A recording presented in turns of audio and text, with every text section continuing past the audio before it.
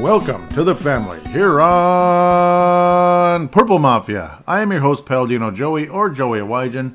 Purple Mafia is available on all your favorite podcasting apps. Thank you once and always for downloading and listening to this show. It is a great pleasure to be back on board with you once again today, and in yet another back and forth, crazy, up and down, rough and tumble, divisional NFC North matchup with the Chicago Bears. The Minnesota Vikings escape with the victory in a final score of 29-22.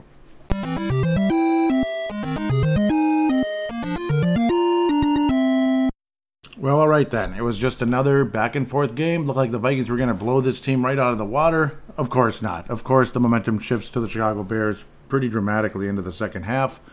The Vikings defense stops tackling. Fields is starting to be able to complete some passes. The shell defense starts taking over again, and you get the fire.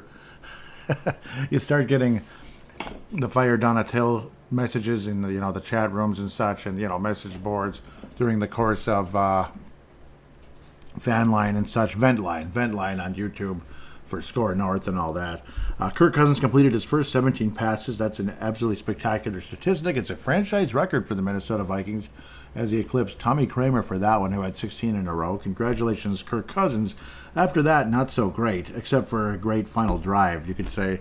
Unbelievably, in a game where Kirk Cousins looked as sharp as he did for as long as he did, he wound up with a quarterback rating below 100 with 94.7, including a very frustrating interception where literally the play was read perfectly by Kindle Vildor.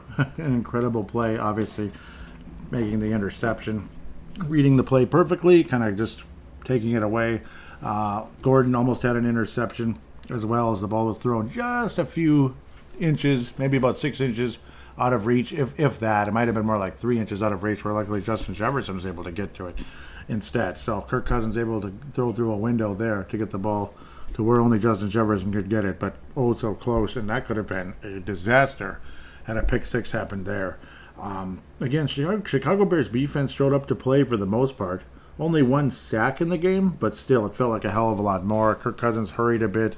Offensive line was decent today, not great. The defense, the shell defense, is starting to kind of show what it is more and more every single week. Amazingly, Ryan Wright only punted one time, and it was a 15-yard punt. That was pretty frightening. Obviously, kind of blocked and all that. Just a mess. Kind of special teams had a terrible day, to be blunt. Last week, they were absolutely spectacular, special teams. Greg Joseph missed both of his kicks. One was blocked. The other was just flat out missed from 51 yards out. So pretty frustrating there. Again, the other one blocked. At least he made all three of his extra points. So, well, now he's making his extra points and he's missing both of his kicks. Greg Joseph, again, one of them was blocked in the game. Cairo Santos made everything, including a 51-yarder, which put the Bears in the lead for the first time and only time in the game, when the Bears jumped ahead 22-21. And made us all feeling like, oh, goody, here we go. And it's like, okay, well, if and when we score a touchdown, of course we're going to go for two with that type of situation. The Bears were unable to convert on their two-point conversion when they scored their touchdown, Justin Fields, to Velus Jones Jr. in the game. Obviously got the Bears within 5. That was their first. That wasn't their first. It was their second touchdown. David Montgomery obviously scored earlier to make it 21-10 near the end of the half. And you just kind of knew, because the Bears were going to get the ball back in the second half, you just kind of knew, the back of your mind, this game is going to get real close real fast, isn't it? And yes, it did. Again, the Vikings taking a 21-3 lead. Everything looked great. You thought, man, we're going to really blow these guys out. The offense looks creative. The offense looks fun. It looks innovative. And you're just kind of making plays that, the other coaching staffs hadn't made in quite a while and such. Reverse to Jalen Reagor for his first touchdown as a Minnesota Viking. Obviously not it actually technically was a pass. It was a great play.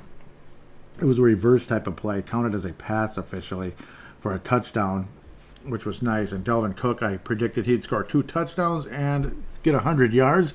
He got the 2 touchdowns and 94 yards. Here we go. Oh, what? Come on. Come on, man. Come on.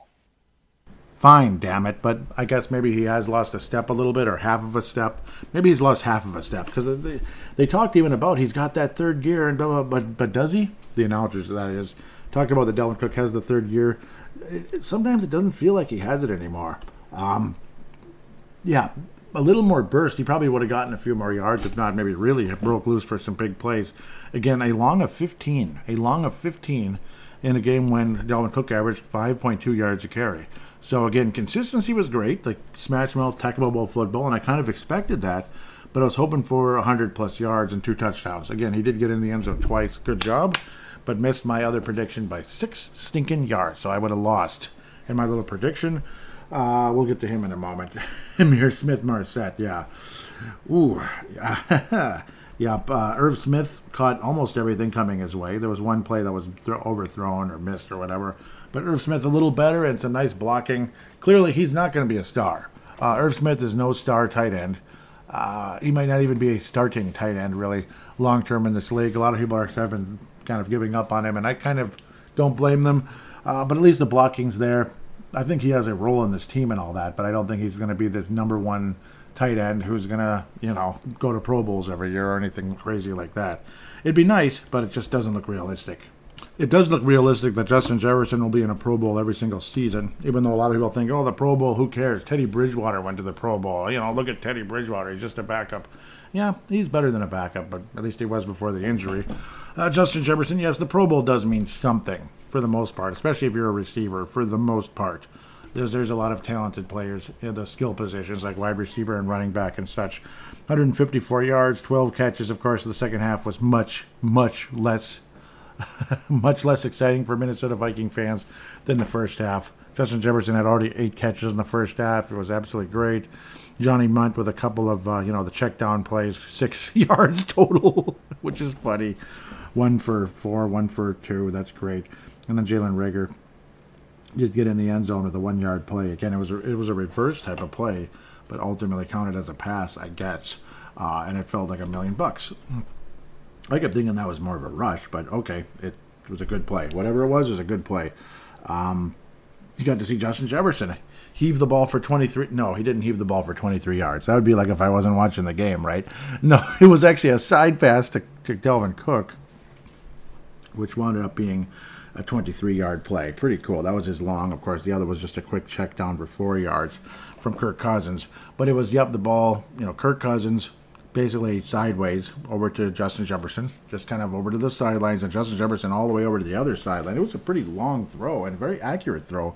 And then Dalvin Cook was all by himself and was able to make a little juke and jive and such for 23 yards to get the Vikings in a very good range to lead to a score, and that's where the offense felt so fun and so innovative, and ultimately the Reagor touchdown made us all feel pretty nice. Nwangwu continues to get yards as I go way off into a different planet here. He averaged 24 yards in his kickoff, so that's pretty cool. And obviously for the punt returns, it's just fair catch, fair catch, fair catch, fair catch, fair catch, fair catch, fair catch, fair catch, fair catch. That's all it pretty much has turned into when it comes to punt returns in the NFL these days. Fair catch Cheryl's, right? Well, that's all anybody is now. Not that Cheryl's was bad. Danielle Hunter said today would be a breakout game. It kind of looked like it, didn't it? 6 total tackles, and he had his sack. Felt like $1 million. That was really cool. And again, mostly in the first half when Justin Fields and the Chicago Bears offense looked like poo. And it looked like this game was going to be a final score of 31-3 or something even higher. Or 38-6 or something like that. Just not a whole lot to get excited about for Bears fans. But this Bears team has hung in there all freaking season, a lot like a certain other team in the NFC that's actually better than the Bears right now. And we'll get to them in the second segment. I think a lot of you know who that is. In fact, it'll be quite late in the second segment because how I usually do it. I think a lot of you know who that is, and it's a team that's owned a certain other team for over a decade, actually. They pretty much owned them. But it doesn't matter. They keep winning anyway, regardless if they own them or not. This was again a tale of two halves, but luckily, again, Kirk Cousins clutch in the end when it mattered. Thank God. Vikings offense shows up one last time to get the job done again. Dalvin Cook with a lot of nice runs that wound up being something. None of them spectacular, but they were guts and glory type of yardage.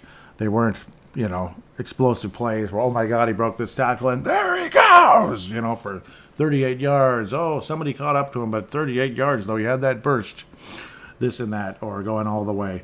I don't think that's going to happen a whole lot with Dalvin Cook this year. Most of his touchdowns are going to be short, and it is what it is. It's crazy to think Dalvin Cook is already getting to a point where he might be like he's hit the ceiling, and it's all kind of a slow downhill ride. But luckily, hopefully, it'll be a slow downhill ride, not like oh boy, holy crap, what happened to this guy? He can't play anymore. Nothing crazy like that. Like the Danian Tomlinson went from basically a superstar to a, almost nothing for a while. It was so sad. Peterson, not quite like that. It was more of a slower decline. Fields looked awfully good in the second half, didn't he? And he didn't turn the ball over, but a certain other player did. And we'll get back to that again very shortly. David Montgomery stopped quite often. Again, the Vikings' run defense was significantly better in the game against the running back. But against mobile quarterbacks, which has been the Achilles heel for this Minnesota Vikings defense, dating back to the 98 team, honest to God. A mobile quarterback was always a pain in the ass, and a very powerful fullback has always been a pain in the ass for this Minnesota Vikings team, dating back to before the 98 Vikings, actually, honestly, because I remember getting always pissed off and frustrated. You play against this mobile quarterback, even though he's mediocre, it'd always be a headache for us, and it was always the case, like a mobile quarterback or a powerful fullback like Mike Allstott, and that's the reason why the Vikings lost to the Tampa Bay Buccaneers for their only loss in the regular season, and again, that son of a gun, Dirty Bird, whatever he was, Jamal Anderson, kind of powered his way through Minnesota. More of a powerful running back, but whatever. Vikings just couldn't get the job done in that one either. It seems like that's been a weakness for this franchise forever. A kryptonite, so to speak. Mobile quarterbacks. And I don't know. I don't know when that's going to ever be solved. We can gobble up the run and all that, but those mobile quarterbacks have just been a big problem. And Justin Fields proved to be a problem today. Quarterback rating of 118.8. I'm sure he'll take that any day of the week, except the fact that a certain wide receiver that played for Minnesota for the last year, at least 2 years, wound up kind of screwing up at the end. Twice. He screwed him twice. Let's talk to him now. Let's talk about him now. Ihmir Smith-Marsette, former Minnesota Viking. I can only imagine how terrible he feels right now and how frustrated and angry he is. Justin Fields looked like Michael Vick, exploding down the field. Vikings missed the tackles, and then Justin Fields turned on the Jets in for a touchdown, and it's like, oh boy, this is really going south real quick here. And then all of a sudden there's a flag, and I'm thinking, oh wow, cool, we're saved. It's some holding call or something. And it ended up being, of all people, Ihmir Smith-Marsette with a behind the back block, like blocked from behind the back, whatever. And really?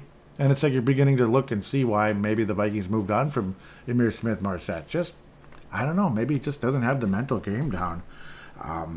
Made a catch that looked like it was going to be a problem when the Bears would have another shot at tying the game up. The Bears had time, plenty of time. They had a single timeout, but they had plenty of time, over a minute, to do some damage, maybe tie the game up, maybe pull a Mike Tice and win the game with a 2-point conversion, whatever.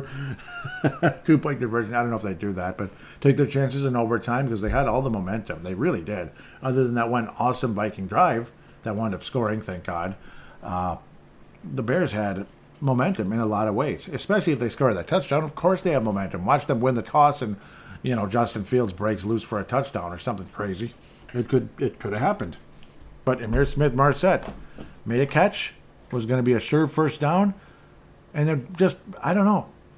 You want to go out of bounds. You only have one timeout. Why gamble? Why try to force another yard or two in a play? Trying to force yourself in bounds. A lot of players get injured that way, honestly, like knee injuries and stuff. Their knee gets twisted, and next thing you know, they're out for, 9 months or whatever. That's what happened to Robert Smith way back in the day on one of the plays against Detroit. I mean, I still remember that kind of stuff, which is really weird. But it's like, why injure yourself or cost your team the game? Literally cost your team the game, because all the Vikings had to do was go into victory formation as Ihmir Smith-Marsette had the ball stripped from Cam Dantzler, who had an awesome game, maybe his best game as a Viking, maybe, or maybe not. He had a bunch of tackles. That doesn't mean he was thrown to quite a bit, and he was beat a bit, so maybe he wasn't the player of the game or anything, but in a lot of ways He was the hero. And I remember thinking that as I was watching that in the fourth quarter. The Vikings need a hero right now to change everything here. Because Kirk Cousins had the Fran Tarkenton in the bag, basically, in the first half. But after that third quarter, in the first half or so of the fourth quarter, somebody else has to take this. You know, the Vikings need they need a Fran Tarkenton Award winner of the day to win this game. It's going to be whoever it is. They need a hero. They need something spectacular to happen. Is it Dalvin Cook breaking loose for a long touchdown, which doesn't happen anymore? Kirk Cousins with a spectacular throw or something, or a great defensive play, like a pick six, a fumble six, or merely an interception generally that just ends the game for the Bears, or a strip of the ball. And that ended up being Cam Dantzler stripping the ball away. Never really felt that Dantzler was bad in the game, but again, he did get beat enough that he had to make 8 tackles in the game as well. Was obviously beat enough that his tackle numbers were really high. Justin Fields felt comfortable throwing in his direction. Patrick Peterson with 4. Harrison Smith, a little better today. I'd have to say Eric Kendricks was decent. Jordan Hicks was really good. Jordan Hicks and Danielle Hunter were probably the 2 best defensive players, along with Zadarius Smith. Zadarius Smith and DJ Wanham shared a sack in the game. Those 2 guys are probably the best. Well, yeah, Hicks. I'd say Hicks was probably, Hicks and Smith were probably 2 of the best defensive players on the Vikings today, both in the linebacker position. Absolutely great day for them. But generally speaking, the Vikings defense continues to be something that makes you wonder, you know, is this team good enough to make a great run? The chances of this Viking team winning 12 games this year are actually super duper high. 12-5, something like that, and winning a division championship. Very high now, especially with the Miami Dolphins and how things are changing very quickly there. Going from a team that could have been 13-4 or beyond to a team that might end up being 10-6 or something and out in the first round for the 99,000th time. Kind of like us. Just kidding. Sort of. Not as bad. Not as bad. The Dolphins, but they still have 2 Super Bowls, though. Sons of Biscuits. And we'll be talking about them very shortly. I don't know why I'm jumping ahead about the Dolphins. Just made me thinking about them a little bit, though. But that's who we're playing, of course, next week. Overall, again, the guy that came through in the end was Cam Dantzler. It just came to somebody needs to be a hero or we're going to lose this game. Something huge needs to happen, and Cam Dantzler made that play. And Ihmir Smith-Marsette must feel like absolute garbage right now. He literally cost the Bears the game. There's a very strong chance the Bears win this football game with that touchdown by Justin Fields. And, of course, hanging on to the damn ball late in the game. Maybe that would have been the Bears kind of running the clock out. But they probably would have been literally running it, not throwing it in that situation. But maybe taking a chance.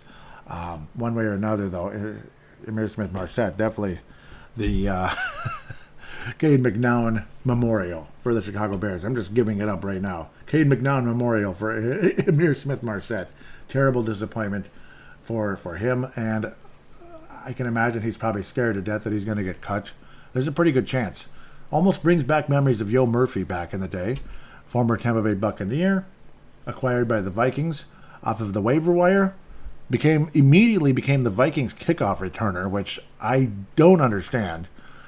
Fumbled twice in the game. Screwed us right in the you-know-what, and we lost. I think that was, 2000? Yep. Cost us a huge opportunity. No, 99. Cost us a huge opportunity to possibly win the division, have home field advantage, whatever. And next week, after the Vikings had cut Yo Murphy immediately after the game, because he just screwed us right in the ass, re-signed with the Tampa Bay Bucks. And who are we playing? The Tampa Bay Bucks. Think about it. It's just like, it's conspiracy theories written all over it, that it was all just kind of like Spygate or whatever the heck. Who knows? Weird stuff happens.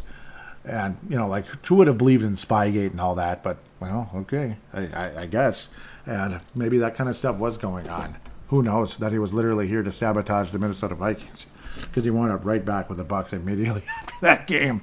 It's just kind of funny. And Ihmir Smith-Marsette, I mean, I don't know, man.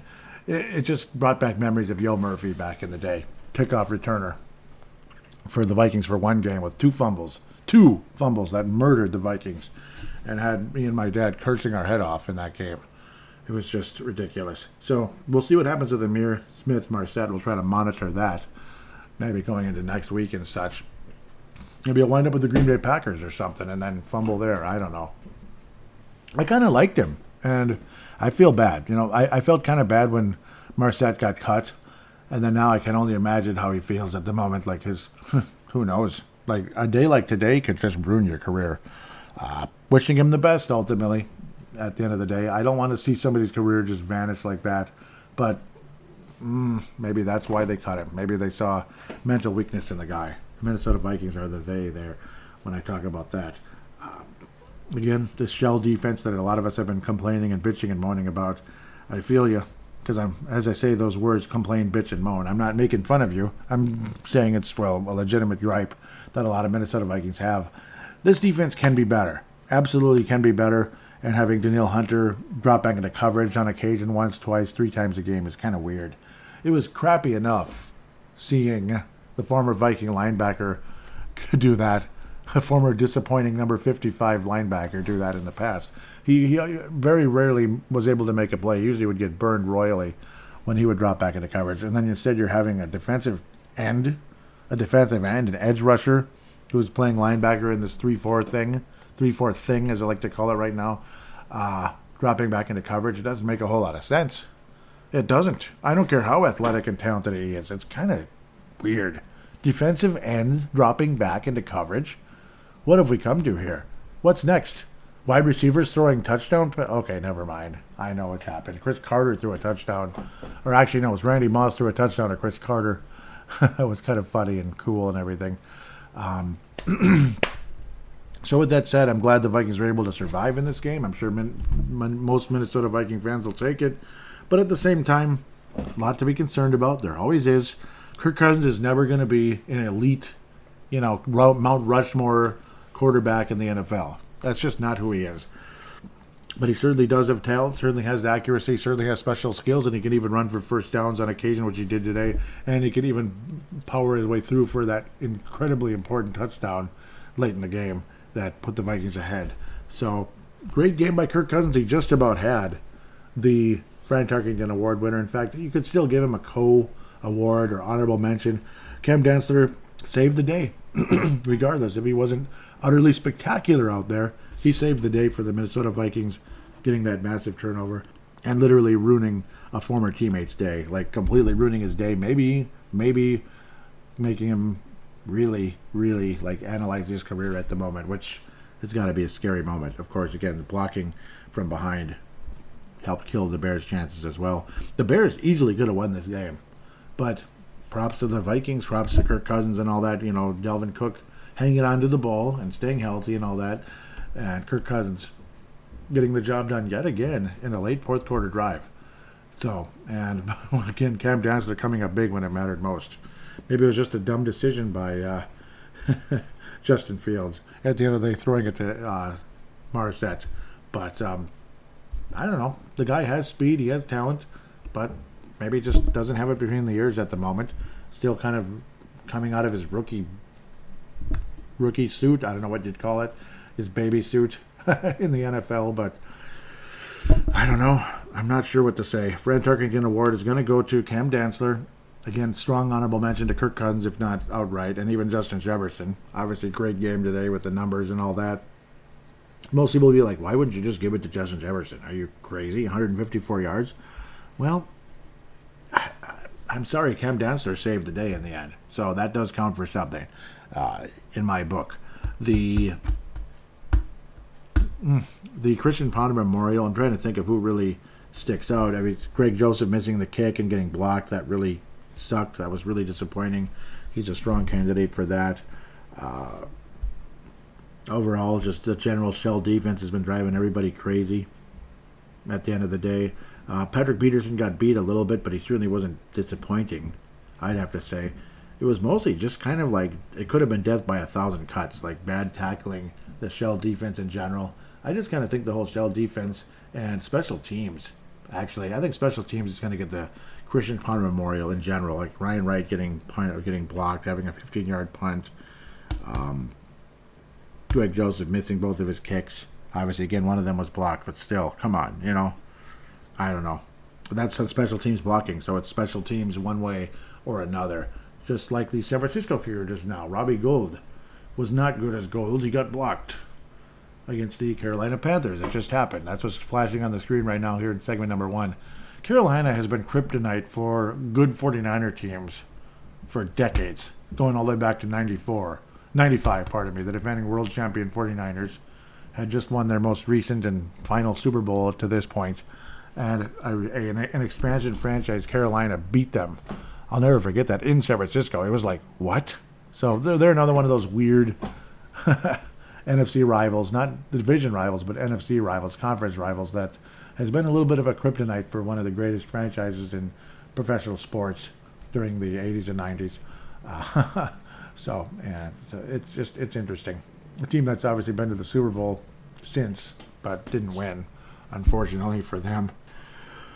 With that said, we'll start talking about the rest of the NFC, the AFC, the NFC North, and all that, and preview the Miami Dolphins game coming up for another nooner next Sunday, right after this.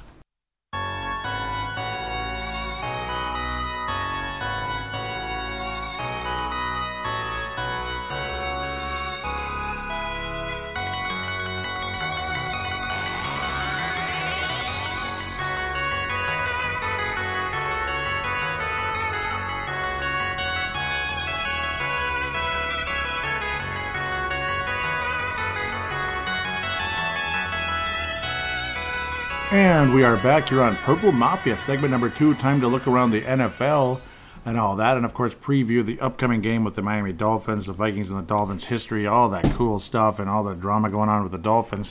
One other major thing that I didn't mention in the first segment, Ben Gessling of the Minneapolis Star-Tribune reported that on Sunday, the Minnesota Vikings could be the first team in NFL history to win in Europe 1 week and then win back in the United States the next week. So we are the first team in NFL history to do it.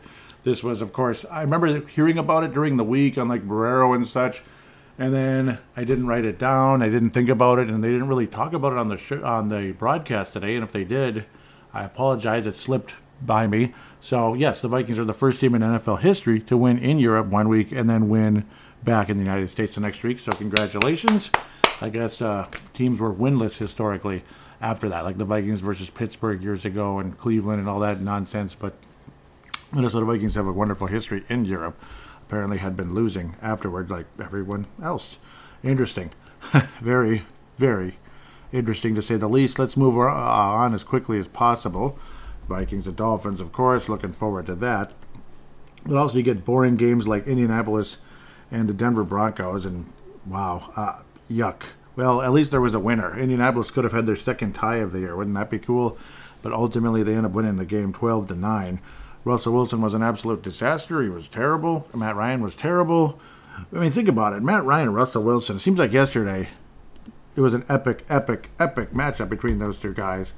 And then now it's like, okay, it's kind of funny, kind of funny to see things drop off because, well, how many times did I really cheer for the Atlanta Falcons? I cheered for them against the Philadelphia Eagles in the divisional round. But other than that, not a whole lot. Not a whole lot. Not against the Patriots in the Super Bowl or anything. And I was happy about the result, though I do sympathize with Atlanta sports fans in a big way. Big way. Just imagine being a part of that. But where am I going? I just go off into La La Land way too often, and I apologize. It was one of the most boring football games I've ever seen. Guys like Cortland Sutherland, Michael Pittman, and Alec Pierce were at least factors in the game.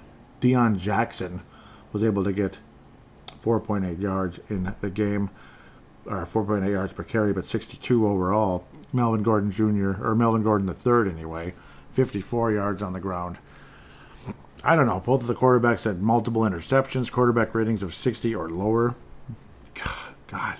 And Indianapolis Colts did end up winning, but hey, at least the defense has played super well.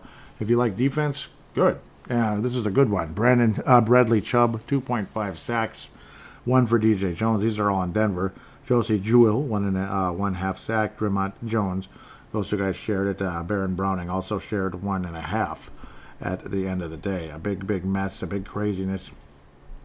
Indianapolis Colts.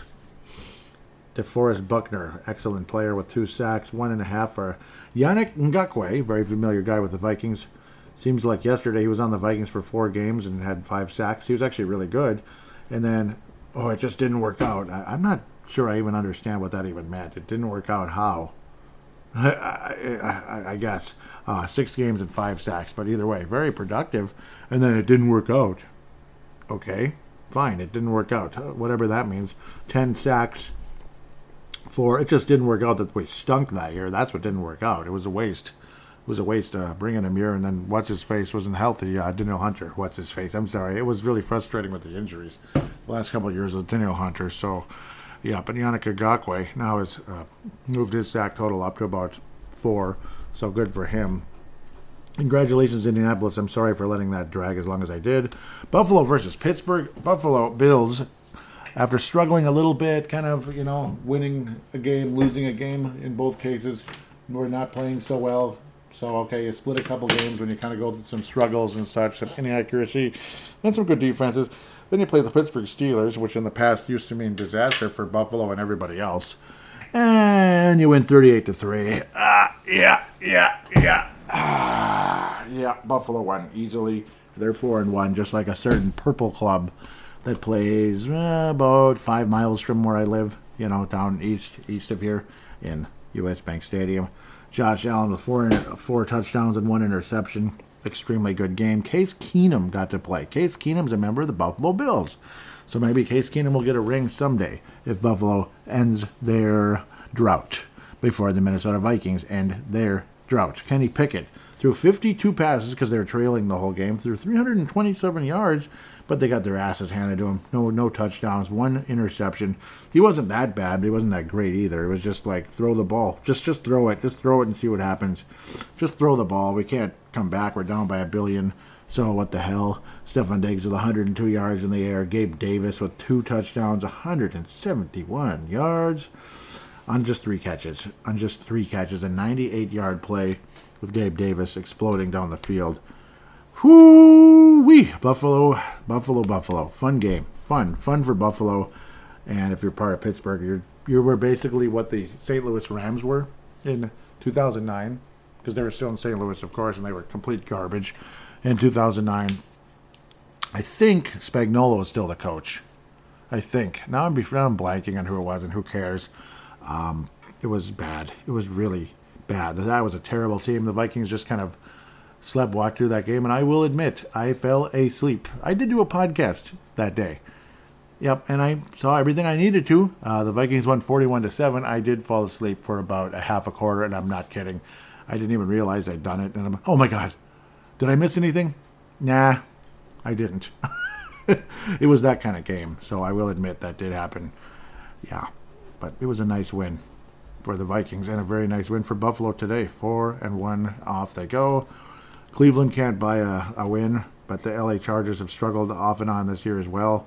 They're a very, very, very good football team with an extremely talented quarterback who might be a Mount Rushmore guy in terms of current quarterbacks, not all time. Of course, not all time. Maybe someday he will be, but let him earn it first before we get too excited. Jacoby Brissett will not be on that Mount Rushmore. Nick Chubb is a Mount Rushmore running back the way he's going. I think he's better than somebody on Minnesota right now. I think he is right now. 134 yards on the ground, 8 yards a carry, and he had a 41-yard burst with 2 touchdowns. Not that Dalvin Cook was bad today. He was awesome, and he was good last week too. But again, there was no burst. The burst just wasn't there for Dalvin Cook. There's something missing. Something missing. I don't know what it is, but it's not there. So it is what it is. Only 1 sack for Cleveland today. Jacob Phillips, good for him. Chargers had literally no sacks. 30-28 barn burner between the two clubs. Almost 60 points. Just do simple math there. Cleveland did lead super late in the third quarter, but LA's defense finally took over, did something, and the Chargers ended up winning the game on a field goal for Taylor Bertollet. That's a cute name. 27-yard chip shot. The Chargers could not get in the end zone fairly early in the fourth quarter. Both teams struggled to get things going in the fourth quarter in a very, very high-scoring game. Kind of weird. But it's like, okay, now we'll play defense. Stop screwing, stop letting all these guys do whatever they want. Now you can play defense. There's another running back who did really well as well in this game. Did even better than Nick Chubb, at least in terms of yardage. 173 yards on the ground, 71-yard burst and a touchdown. Joshua Kelly also 49 yards on the ground. Looks like running against the Cleveland Browns isn't the dumbest idea in the world. Mike Williams as well. 134 yards in the air. Did not get in the end zone. Austin Eckler had both touchdowns. Total yardage of just, oh my God, 199 yards. He needed one more yard to get total yardage of 200 yards from scrimmage in the game, but 2 touchdowns total for Austin Eckler. Congratulations, fantasy owners of Austin Eckler. You probably won, but maybe not. Maybe you had Nick Chubb and Austin Eckler, and you were dancing on the moon. But we'll see. Detroit, New England, not yet. Of course, Green Bay and New York in London. We'll see if Green Bay loses again next week as well. If they continue the down streak there. New Orleans and Seattle. This used to be a really good matchup. Remember? Well, this was high scoring, crazy. So New Orleans is back to scoring points. Their defense can be dangerous, but they weren't that good today if they give up 32 points against Seattle. Seattle, I don't know who they are or what they are. They're interesting. I'll leave it at that. Andy Dalton, efficient, but not great. But Taysom Hill also had one pass for a 22-yard touchdown on those cute trick plays that the New Orleans Saints are known to do. Taysom Hill also ran for 112 yards and 3 touchdowns. He would have been one of those awesome little pickups. And you have him on your fantasy team at the very end, and you just throw him in at the last second. What the hell? Let's see what happens. Seattle has a crappy defense, and you get 4 touchdowns out of it. Four touchdowns. 1 passing and 3 rushing. 3 rushing for Taysom Hill. Wow, that's pretty crazy. Who'd have thunk it? Who would you rather have, Alvin Kamara or Taysom Hill? And if you have New Orleans Saints players on your roster, who would you rather have? Taysom Hill, at least today. Jeez. Kamara also had 91 yards receiving to go along with his 103 in the air. So, what the hell? He had almost 200 yards. Incredible football game for the New Orleans Saints in that sense. Andy Dalton just was a game manager, and that's about it. Geno Smith did throw for 3 touchdowns. Extremely efficient game. He's starting to look better than Russell Wilson. Who would you rather have, Seattle, Russell Wilson or Geno Smith so far this year? Maybe Geno. I might lean towards Geno. He might be performing a little magic, just like the little character in Super Mario RPG. Yeah. Damn. He's got 9 touchdowns on the year and 2 interceptions. And a quarterback rating was 108 going into this game. Think about it. It's going to be higher now. Again, Seattle fans, who'd you rather have, Geno Smith or Russell Wilson? Russell Wilson, it was like unhappy and kind of a little biatch behind the scenes from what I hear. Yeah, well, they lost the game though, so I guess you can't get too excited. Will Lutz is what he is, one of the best kickers on the planet, a 56-yard field goal, and he made all 4 of his extra points. And Jason Myers missed an extra point, but he made a 56-yarder as well. Man, these kickers ain't messing around anymore. Like, both punters are just great. Multiple touchbacks, no in the 20s. Jeez. Averages of like 46, 47 each. Jeez, man. Cameron Jordan, a sack and a half for the victorious Saints. Quadre digs. What's next? Quintuple digs and septuple digs and octa digs. Stephon Diggs, the 8th. Just kidding. That's what it's like, though. Just like the king of this, King George the 9th or whatever the heck. That's what it's turning into. It's kind of funny. You just keep going and going and going. Sorry. I can't help myself. Entertaining game and great numbers for certain guys. I mean, Geno Smith, if I bet there's like no chance he's even a free agent in fantasy football anymore. And I keep talking about fantasy, but I don't play it. I play every other sport: baseball, basketball, and hockey. Football is just too freaking, it's too freaking quirky. Like the weirdest things can happen. Bounce of the ball, this and that. And, you have this great team all season, and then you get screwed at the last second and you lose the Super Bowl, which it would ruin your Christmas, which happened to me like how many times. I'd have this awesome team go to the Super Bowl or championship game or whatever it is and freaking lose. Like I won 3 championships and lost 4.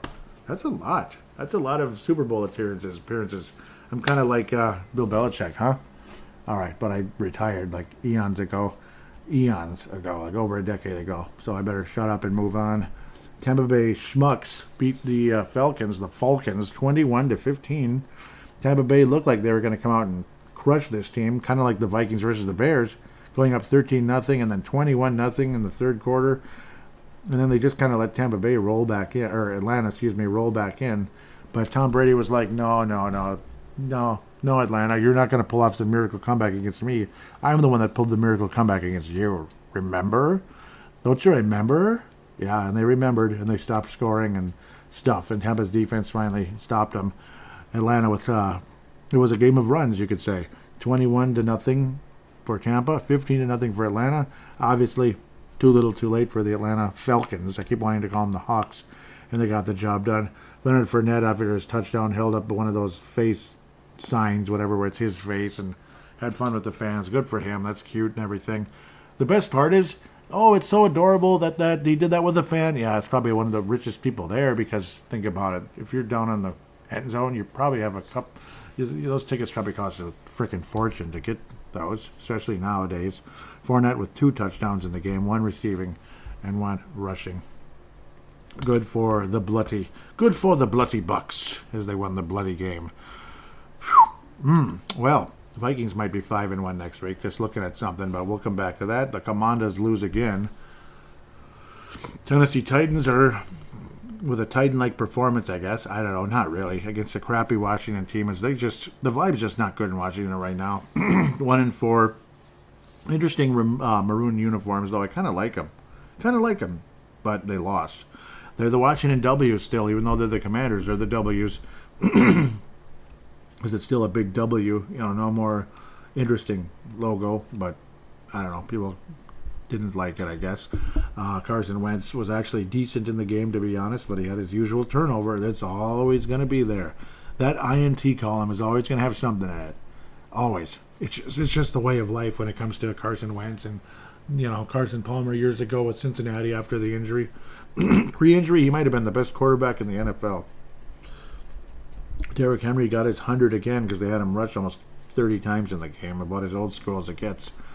Washington, I don't know what's going on there with their running game and their anything else. I'm not really sure. It's a shame. It's a weird team, but they have good defense, to be fair. Montez Sweat with a couple of sacks. And again, they have a defensive head coach, of course. We all know Rivera did a great job with the Bears in the past and was pretty good with Carolina. Got them to the Super Bowl and other very talented teams along the way. Jeffrey Simmons for the Tennessee Titans. Equally good defense with a sack and a half for the Titans. But Tennessee wins in a kind of a meh game where nobody scored in the fourth quarter, 21-17. It's like teams just stop scoring in the fourth quarter these days. I don't know what's going on. It's weird. Houston versus Jacksonville. So much for the Jaguars. Yuck, man. They looked so good, didn't they? Now they lose to a winless team today in their house, 13-6. Yeah, they lost to the Houston Texans, the Houston Cow Skulls. That's basically what they are. They're just cow skulls, like dead. Something that's dead laying around in the desert. That's pretty much what the Texans are. They won a game, yay, and they have an okay quarterback. Nice little cute draft pick versus Kellen Mond. Yeah. Trevor Lawrence right back to the disappointment he was last year with a couple of interceptions, and I don't know, he stunk. 47 pass attempts, and you managed 6 frickin' points with a guy that's looked on as, the next big thing, so to speak, in the NFL. Even James Robinson didn't do jack squat. Shh. Come on, Jacksonville. I thought they were going to get better. Somebody named Travis something. I don't even know how to say that. Etienne Jr., huh? Travis Etienne Jr. Maybe I'm a complete idiot, and he was the hottest prospect in college, but I don't think so. Okay, he was a first-round pick. Yeah, okay, I remember him now. Yes. 2021 draft. Yes, okay, I'm an idiot. Out of Clemson. Of course, everybody's heard of Clemson and all that, but Travis Etienne hadn't done a whole lot. He didn't even play last year. So that's what happened. He was a top pick, but then didn't play last year with injury and such. And he's played in 4 games so far in his young career. Good luck, Travis, and there you go. Way to stick it to James Robinson, you mean bastards. Because James Robinson was good, but yeah, he's okay. And you can never have enough running backs, and they don't last long, and all that good stuff. Look at Dalvin Cook. 2017 draft feels like it's 10 years ago, and it really wasn't. It's only 5, so it's kind of weird. Let's get off this game. Who cares? They suck. Neither one's going to make the playoffs. 6 freaking points, though. I can't even believe that. That's garbage, man. San Francisco, Carolina, very, very, very low-scoring game for the longest time. And then the 49ers finally got serious and ended up blowing out the Carolina Panthers 37-15. Good job. Well done, young man. It was just like so boring, 10-3 and blah blah blah, and they finally scored at the last second at the end of the half. And see what that does. See what scoring at the end of a half does. Crazy momentum. Vikings were blowing the Bears out. Looked like it was going to be 37-30 or whatever, 34-17 or something, and it ends up being a nail biter again. Crazy, isn't it? I mean, the Bears might have tied the game up. San Francisco has a small lead, like a single touchdown, which it's not a small lead, but it's small enough. It's one score, and then it's the ultimate momentum killer, a pick six, as Emmanuel Mosley took Baker Mayfield to the house, 41-yard touchdown, which is an absolute disaster going in the half for a Carolina team. Luckily for Carolina, they did score first in the second half, believe it or not, to still make it fairly interesting. Believe it or not, and they failed a 2-point conversion. That's because they suck. That's great. And then next thing you know, San Francisco pretty much took over the game for the most part. It's basically like San Francisco scored touchdowns, Carolina scored field goals. Simple math there. Major advantage San Francisco. And before you know it, it was 37-15, and hell with it.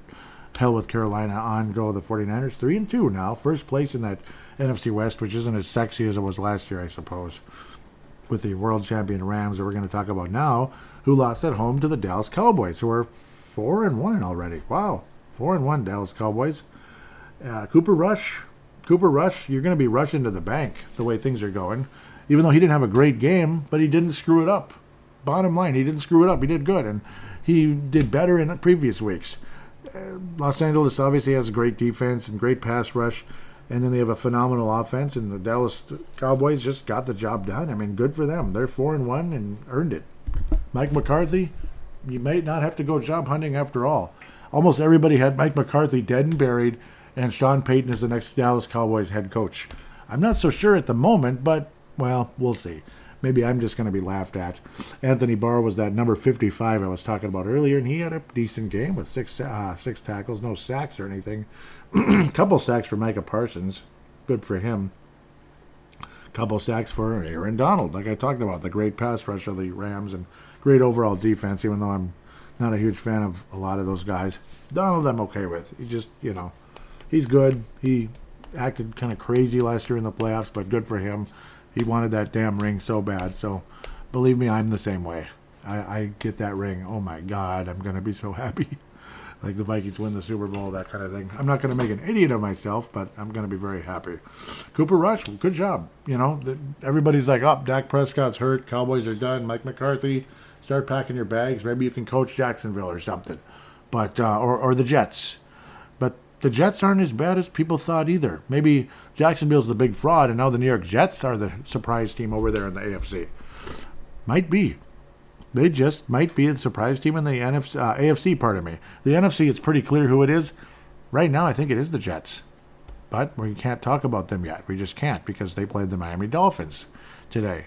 The Miami Dolphins are the last game. So Philadelphia is 5-0, undefeated. They're the best team in the NFL at the moment. At the moment. That doesn't mean they're the best team in the NFL. But at the moment, they are on top of the National Football League. And good for them. They beat Arizona in a game where Philadelphia wasn't all that great, 20-17. And in 2017, who won the Super Bowl, right? Who won? Yeah, unfortunately for us. Jalen Hurts, well, he didn't turn the ball over, and he rushed for 2 touchdowns, showing that athleticism and getting the job done and breaking loose and all that. And again, Jalen Hurts would put the hurts on the Vikings the way things are looking at the moment if these two teams squared off in an NFC Championship game or something crazy like that. Jalen Hurts looks like he's the guy. Might not be the most prolific passing quarterback of all time, but he certainly can use some of that athleticism, at least in his early years in the NFL. He's going to have to improve in his overall game as he gets a little bit older. Dante Culpepper certainly did not do that, though a catastrophic injury doesn't help either. That's for damn sure. Philadelphia only 1 sack in the game. Arizona, Zach Allen was able to get one, and a couple guys, J.J. Watt, who's back playing for Arizona, and Brian Murphy shared another. Not a bad football game, honestly. Two good teams playing good defense. Well, one good team, and the other kind of stepped up but didn't get the job done when it mattered most. Arizona drops to 2-3, and Kyler Murray continues to be a bust. After a great start to his career, he has quickly regressed, and that's a damn shame because I really liked what I saw. Cincinnati-Baltimore will be flashing on the screen in a segment number 3. Right now, I'm kind of starting a little earlier than normal, slightly earlier, because I haven't eaten yet, and I'm waiting for it to cook. It's one of those kind of things. It's just kind of moving around, switching around. Right now, the San Diego Padres and the New York Mets are flashing on the screen in their wild card decisive game 3. San Diego Padres up 2-0 at the moment that I'm watching this in the 4th inning, and they are batting. And I really like their uniforms, how they kind of went back to the old days, but a modern twist to it, and it looks awesome.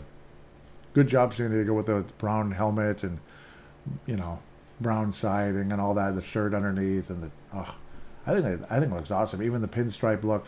In the New York Mets, they've worn those jerseys and all that pretty much since they started way back in the day, after teams like the Giants and the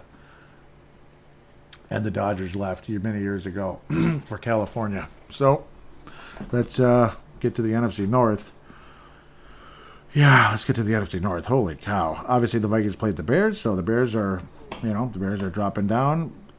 Detroit, who looked so frickin' promising for so long, and now here we go again. Well, I promised I wouldn't say this, but there you go again, a former president would say. There you go again, Detroit. After being so promising, looking like an absolute threat time and time again, almost beating Philadelphia, should have beat the Vikings, and I hate saying that, but they should have. And then you go to New England, and it looks like Tom Brady's still there, along with some of those other phenomenal defensive players, the New England Patriots. Belichick's still there, but they're not that good. They're 2-3 after today's game. The Bill Belichick Patriots beat Detroit 29-0 today. Yikes. Jared Goff, what happened, man? What happened? He didn't have a great game. Somebody named Bailey Zapp continues to be, or Zappy, or Zap, or he's zapping the something. I don't know. He's on the scene. He's the third-string quarterback or backup quarterback. He is a third-stringer. And he was a good game manager. He was accurate. 17-21. He did have an INT in the game, but it is what it is. Jacoby Myers with 111 yards in the air and a touchdown from that Mr. Zapp guy. Somebody named Stevenson at running back with 161 yards on the ground. Old school smash mouth explosiveness. And the New England Patriots just get their second win of the year, but it was a damn impressive one. We'll see. Maybe things are going to start turning around in New England. And maybe they found some miracle quarterback out of nowhere, just like this 6th-round pick replaced, their first-round pick, Drew Bledsoe, many years ago. Nah, I don't think so, but you never know. Matthew Judon with 2 sacks for New England. Detroit with no sacks. Just not enough. Detroit, what is going on, guys? You might have to start cracking some kneecaps and all that, like you were saying before. Man, Dan Campbell, I'm sorry, man. I feel bad for you. You get snake bit early on in the season, and now down they go again. I feel bad for him. I hope he doesn't end up losing his job at the end of the year, but could happen. The Green Bay Slackers slacked off in London. They did. Maybe they had too much Whitbread Pale Ale. I don't know, or Whitbread Ale, or whatever the hell they call it. Wheat ale. Whatever the heck it is. It was good stuff. And it wasn't that golden wheat. It was like a brownish beer, and it was so good. And the New York Giants defense was great. They are the surprise team in the NFC. So it's going to be one team in New York as a surprise team in the NFC, and the other New York team and the surprise team in the AFC. And they're going to go back-to-back because obviously Green Bay is like the feature presentation of the NFC North outside of Minnesota, and the opponent we're playing next week play the other New York team. Yes. They are 4-1 now on the year. Their defense got it done where Aaron Rodgers could not complete the passes. They got to him. They knocked him around. And the New York Giants also scored 14 points in the 4th quarter in London. Green Bay was able to get a safety and all that. But outside of that, it was not a good day for the Green Bay Packers in London. And if they lose, well, but then again, I guess maybe the team that loses wins, I guess, sometimes the next week. They're not going to win every time. I'm sure they're not undefeated, but crazy. Green Bay was up 10-0 in this game, 17-3 at one point, and then they just did not put the Giants away. 20-10, that's still a decent-sized lead. Decent, kind of okay. They kind of hung in there. But then again, they did not put the Giants away, and then things started turning in that fourth quarter. And all of a sudden, Saquon Barkley rushed down the side and got in the end zone at the corner there over the pylon and was able to score to put the New York Giants up. Green Bay was able to get the safety there. Green Bay was able to get the safety. But that was at the end of the game when things barely mattered. So they were able to get the points out of it anyway. And that was it. That was pretty much all she wrote for the New York Giants. It gave the Packers a small little smidgen of a chance, maybe some miracle throw like Aaron Rodgers used to do, where he'd have those miracle Hail Marys, but it just wasn't meant to be.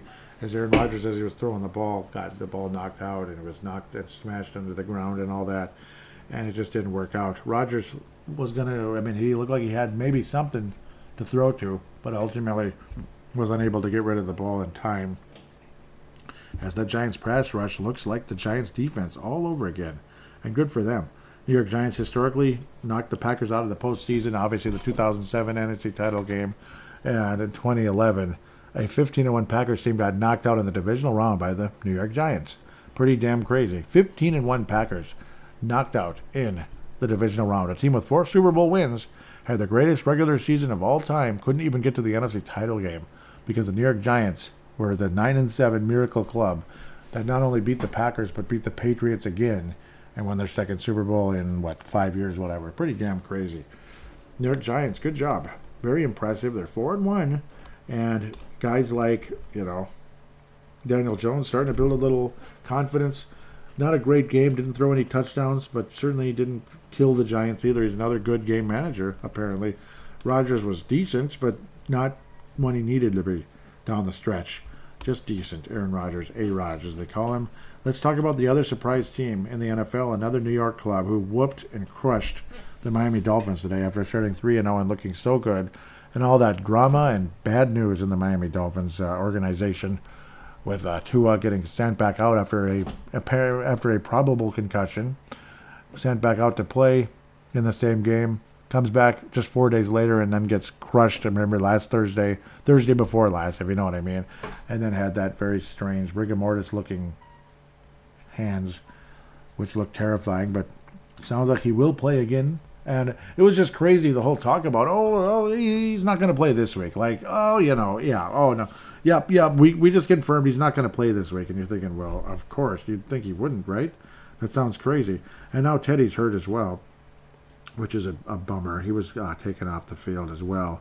Not on a cart, though, but we'll see if Teddy actually plays against the Minnesota Vikings. It was very early. Teddy Bridgewater only attempted 1 pass. It's just a shame. Maybe right when Teddy might have had a chance to be a starting quarterback for a little bit here, down he goes again.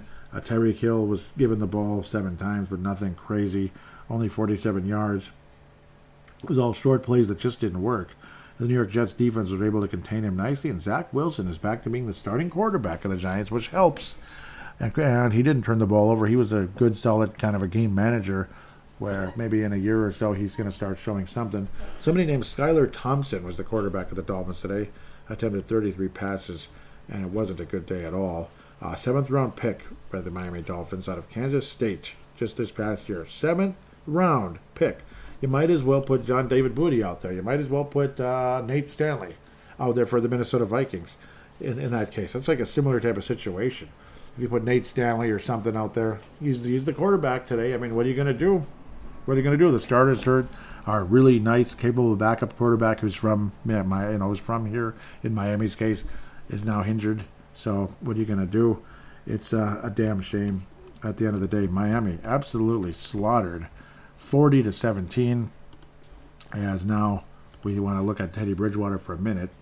As again, at Teddy Bridgewater, it's the injury with Teddy, another concussion. What more can you say? Another concussion. I don't know anymore what to say. Can I call it this? Is it too soon? Concussion junction? I'm not trying to be funny. I'm not. Concussion junction. It's what it is. It's becoming that. What the devil is going on in Miami, man? What's going on? Another concussion. But that means that he's not playing, probably. And maybe by some miracle from God, Tua will play, maybe. I don't know. But another concussion. Oh, my.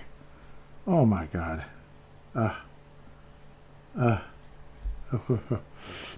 Oof. That's absolutely nuts. So it was an elbow injury as well, and a potential head injury. That's what I thought, because I was like, concussion too? I thought it was an elbow. Yeah, I was like, wait a minute. That's why I was so indecisive. So it's a little both. Yeah. So it's kind of both things happen on the same play. Yeah, he was getting crushed. Oh, Teddy, I feel for you, man. I'd love to see him play. I really would like to see Teddy play, but and for his sake, and he did well when he played most of the time. But I don't know, he wasn't real good with Carolina last year, though. Oh, Teddy. Yeah, hopefully for the best, but we'll see if Tua, by some miracle, returns. Elbow and head ruled out for Week 5. Only got to attempt one pass. You'd think, oh, he could beat the Jets, and I think he played there as well, which is kind of funny. Teddy's become a journeyman, unfortunately for him. So who's going to be our opponent next week? Is it Teddy? Is it Skylar Thompson? Skylar Thompson. Is it Skylar Thompson, a 5th round pick? Or 7th round pick, pardon me. 26th in the 7th round. So really one of the most irrelevant players in the draft. Good Lord. Miami, you might as well try to sign Jay Cutler. I don't know. So some strange free agent out there that people have forgotten about. Like, oh yeah, that guy, you know. Michael Vick. No, I don't think Michael Vick's a little too old at this point.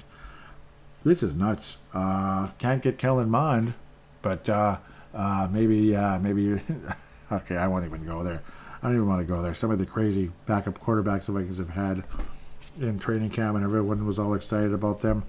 New York Jets look really damn good, though, and good for them. They are now 3-2 in second place in the AFC East. They're actually a playoff team if the season ended today, I believe. Yeah, they're in the wild card. Minnesota's the number 2 seed in the NFC behind Philly. Tampa would be 3, and San Francisco number 4. Wild card is the Cowboys, all because of stinking Philadelphia, and the Giants. My God, what a good division. 5-1 Philadelphia, 4-1 Dallas, 4-1 Giants. So you might get 3 teams out of the NFC East. And I trashed the NFC East going into the season, and I look like the dumbest idiot ever, don't I? I look like just an idiot. I look so stupid. I was like, okay, I guess maybe Philadelphia because like the Giants suck. Cowboys, they're overrated, you know. And Philadelphia, they're just okay. Maybe they'll win 10 games. Might win 15 or something. I don't know. They're gonna win more than 12 probably the way it's going. So much for Miami though. Gosh, Vikings should beat the Miami Dolphins, but well, trap game. You never know. Maybe something weird will happen. Maybe he's the next Cooper Rush. Maybe Cooper Rush will emerge with Skylar Thompson. Nah, they got their butts handed to him, so probably not. Cooper Rush is probably a legit backup quarterback or even a starter somewhere. I'd love to have Cooper Rush as backup quarterback of the Vikings, even though our current backup isn't the worst thing ever. Oh, somebody just followed off his leg. Is it Lindor? I believe his name is Lindor, right? Yep. Pretty big name of the New York Mets. And the Mets trail 3-0, by the way. Fouling off your shin or whatever, that hurts like hell. Shin or ankle, whatever. Ouch. That sucks. Anyhow, the Vikings, hopefully, let's look at history real quick. I'll try not to babble too much. Luckily, it's a lot less, but there's a very significant football game included in this 8-5 record. Only 8-5, dating all the way back to 1972. The undefeated Dolphins defeated the Vikings 16-14. They defeated the Vikings in Met Stadium. A very good Viking team, but the Dolphins were undefeated that year. Not the sexiest football team ever. They just won games. They just won. They had a decent defense. They had a decent offense, and they just won. It was like a balanced team, and that team's defense and the kind of shut down the Vikings. The Vikings couldn't make the stops they needed to with the good running game of the Miami Dolphins in Super Bowl number 8. On January 13th, 1974, the Dolphins started off 2-0 versus Minnesota, just one regular season game in 72, and then a Super Bowl championship with Don Shula as head coach, going all the way back to 1972. They have the box score. Can you believe it? Fran Tarkington, 18 completions out of 28. Bob Greasy only attempted 7 passes in the game. Yep, it was all just kind of great running game over and over and over and over and over and over. Fran Tarkington completed 100, had 182 yards anyway. Larry Zonka, how can you forget that name? He ran the ball 33 frickin' times. Vikings could not stop the son of a biscuit. 145 yards on the ground, 2 touchdowns. Mercury Morris, all these familiar names. The other running back, about 3 yards a carry, 34 yards. But Larry Zonka was the guy the Vikings just could not bring down. In those key moments, it's 3rd and long, and they couldn't bring him down. Golden opportunities for the Vikings to do something.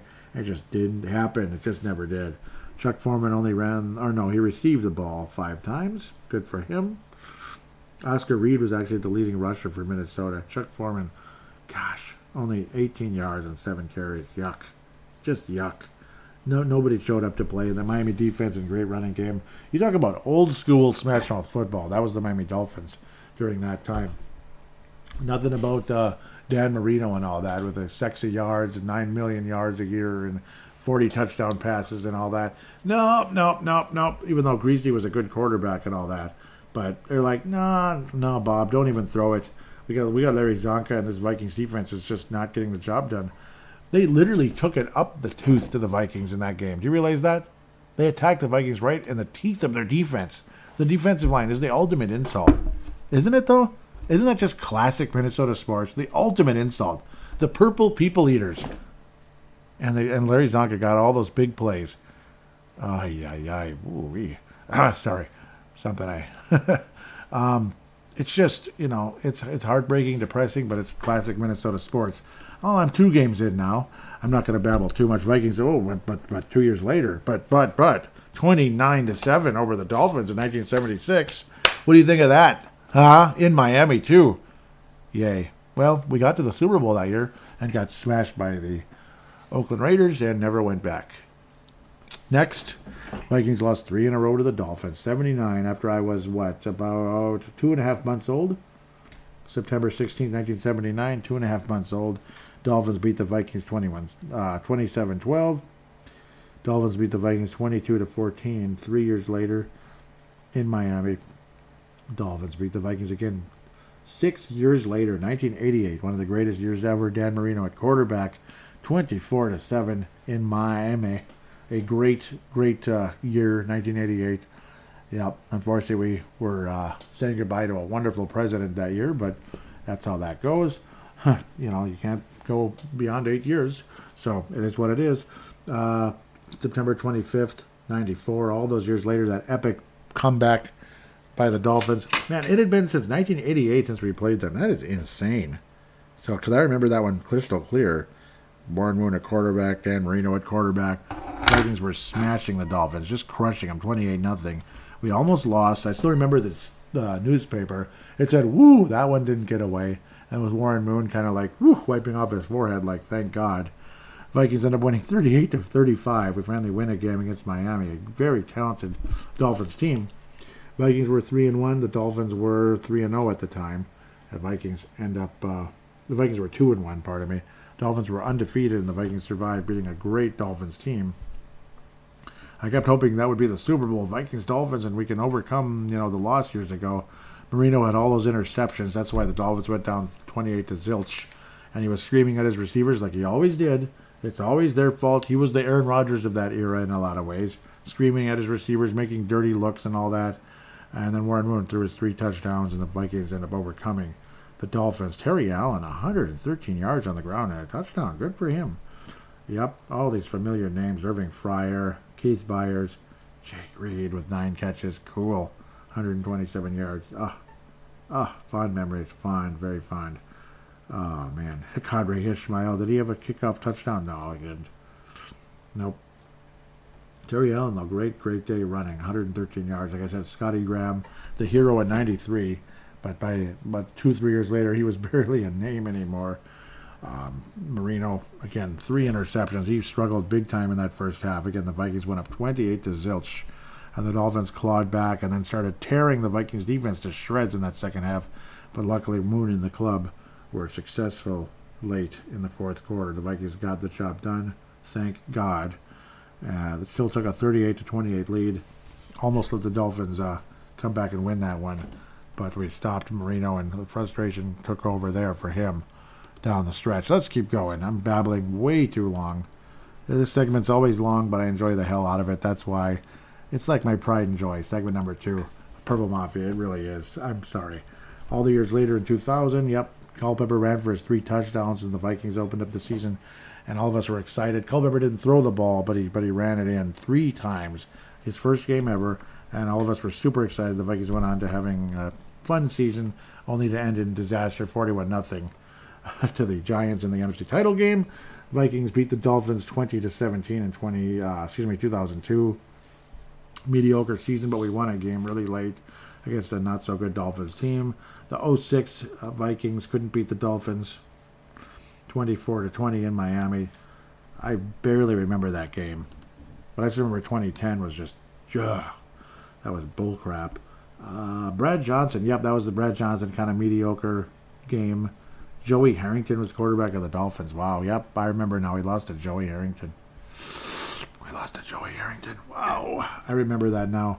Yep, 2010. Vikings were kind of getting the season started very disappointingly in 2010. Yep, I remember Adrian Peterson was stopped at the goal line in the end zone. It was extremely frustrating. Favre was awful. 3 interceptions. He looked like crap. It's like you compare Brett Favre's 2009 season prime rib to like a bad burger at one of the fast food joints. That's what it was, like a bad burger. Overcooked, a terrible, dried up, nasty thing. You know, Adrian Peterson was stopped at the goal line despite he had 145 yards in the game, but didn't get in when he needed to. And it was freaking frustrating. It really was. Vikings lose 14-10. Greg Camarillo. The Vikings had acquired him from the Dolphins not too long before that, and he didn't even... Nope, he caught 1 pass for 3 yards. Greatest acquisition in the history of the world, baby. Awesome. Just awesome. Vikings lost to the Dolphins again in 2014, 37-35. Epic battle, back and forth. Matt Asiata, God, I hate the memories of that guy. He was good in the game, though. I mean, Matt Asiata, give him some credit. Multiple touchdowns, 58 yards and all that. He was good in the game. This is one of those annoying seasons where, yeah, this is 14. Yeah, Adrian was out that whole year because of suspension and stuff. He would have been great, but you know how that goes. Ryan Tannehill was the Dolphins quarterback still. Great game. 4 touchdowns, almost 400 yards. And Lamar Miller, I was a big fan of his as well. Solid performance, almost 5 yards a carry, just under 100 yards. Matt Asiata was great in the game. I think he won the player of the game. Bridgewater solid against his future team there. Yep. But yeah, it was the Dolphins actually lead 8-5, and that's understandable. And recently, Kevin Stefanski, his first game as offensive coordinator of the Vikings. Vikings went comfortably over a Dolphins team that was falling off the face of the earth. At the time, the Dolphins looked like a playoff contender, or they were, and then they just died. It was like they can't play. Cousins' first season in Minnesota, decent day. The Vikings offense was just kind of smarter, like getting rid of the ball faster. Delvin Cook was awesome, 136 yards and 2 touchdowns. And that's the last time these teams played. Latavius Murray also added 68 yards, but it was an extremely disappointing season. But at least a lot of us thought maybe we still had a shot at making the playoffs. Kevin Stefanski as offensive coordinator, but we all know things did not end well in 2018, unfortunately. But at least it was a fun day against a crappy Dolphins team that had, for some reason, quit, despite the fact they were 7-6 going into that game. I don't know what happened. And that's the last time we played the Dolphins. Only 13 times in about 50 years we played them. This is matchup number 14. I do think the Vikings went comfortably over this club, even though it reeks of a trap game. Vikings should win comfortably over this club.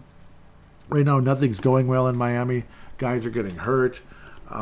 Things look so positive, and now everything is just falling off the face of the earth. We might have a 7th-round pick as the quarterback against the Vikings. They should win comfortably. Should be able to get multiple interceptions in the game against him. Raheem Mostert could be a huge problem, though. And Tyreek Hill, I'm kind of scared to death of him. as well against this Vikings secondary. But they looked better today. It'll be interesting to see Tyreek Hill and Patrick Peterson match up. That could be what's going to happen. I'm not sure that's the best matchup, but the guy throwing the ball to Tyreek Hill is a big problem. Hill doesn't throw the ball to himself. So Raheem Mostert, great game today against the Jets. 6.3 yards a carry and got in the end zone. So as long as the Vikings can stop the run in this game, because I think they're going to be running the ball quite a bit, depending on who's the quarterback. But I don't think, unless Tua comes back and is absolutely spectacular and saves the day, which I truly doubt it's going to happen, I think the Vikings should be able to win comfortably over a Miami team that's falling apart, just like that team was doing 4 years ago. Vikings win the football game and finally reach 30 points, 34-20 over the Miami Dolphins. Yep, 34-20. 2-touchdown victory for the Vikings. And at the end of the day, I could imagine Dalvin Cook running around. Let's see, he finally gets the century mark. I'm going to pick it again.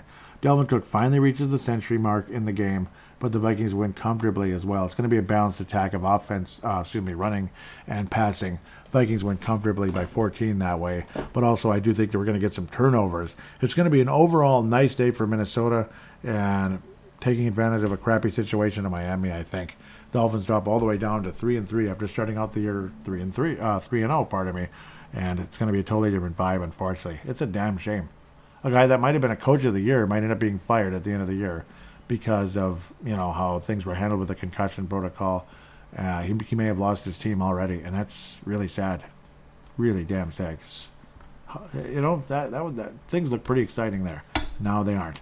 With that, we'll take a quick break and get to fan interaction right after this.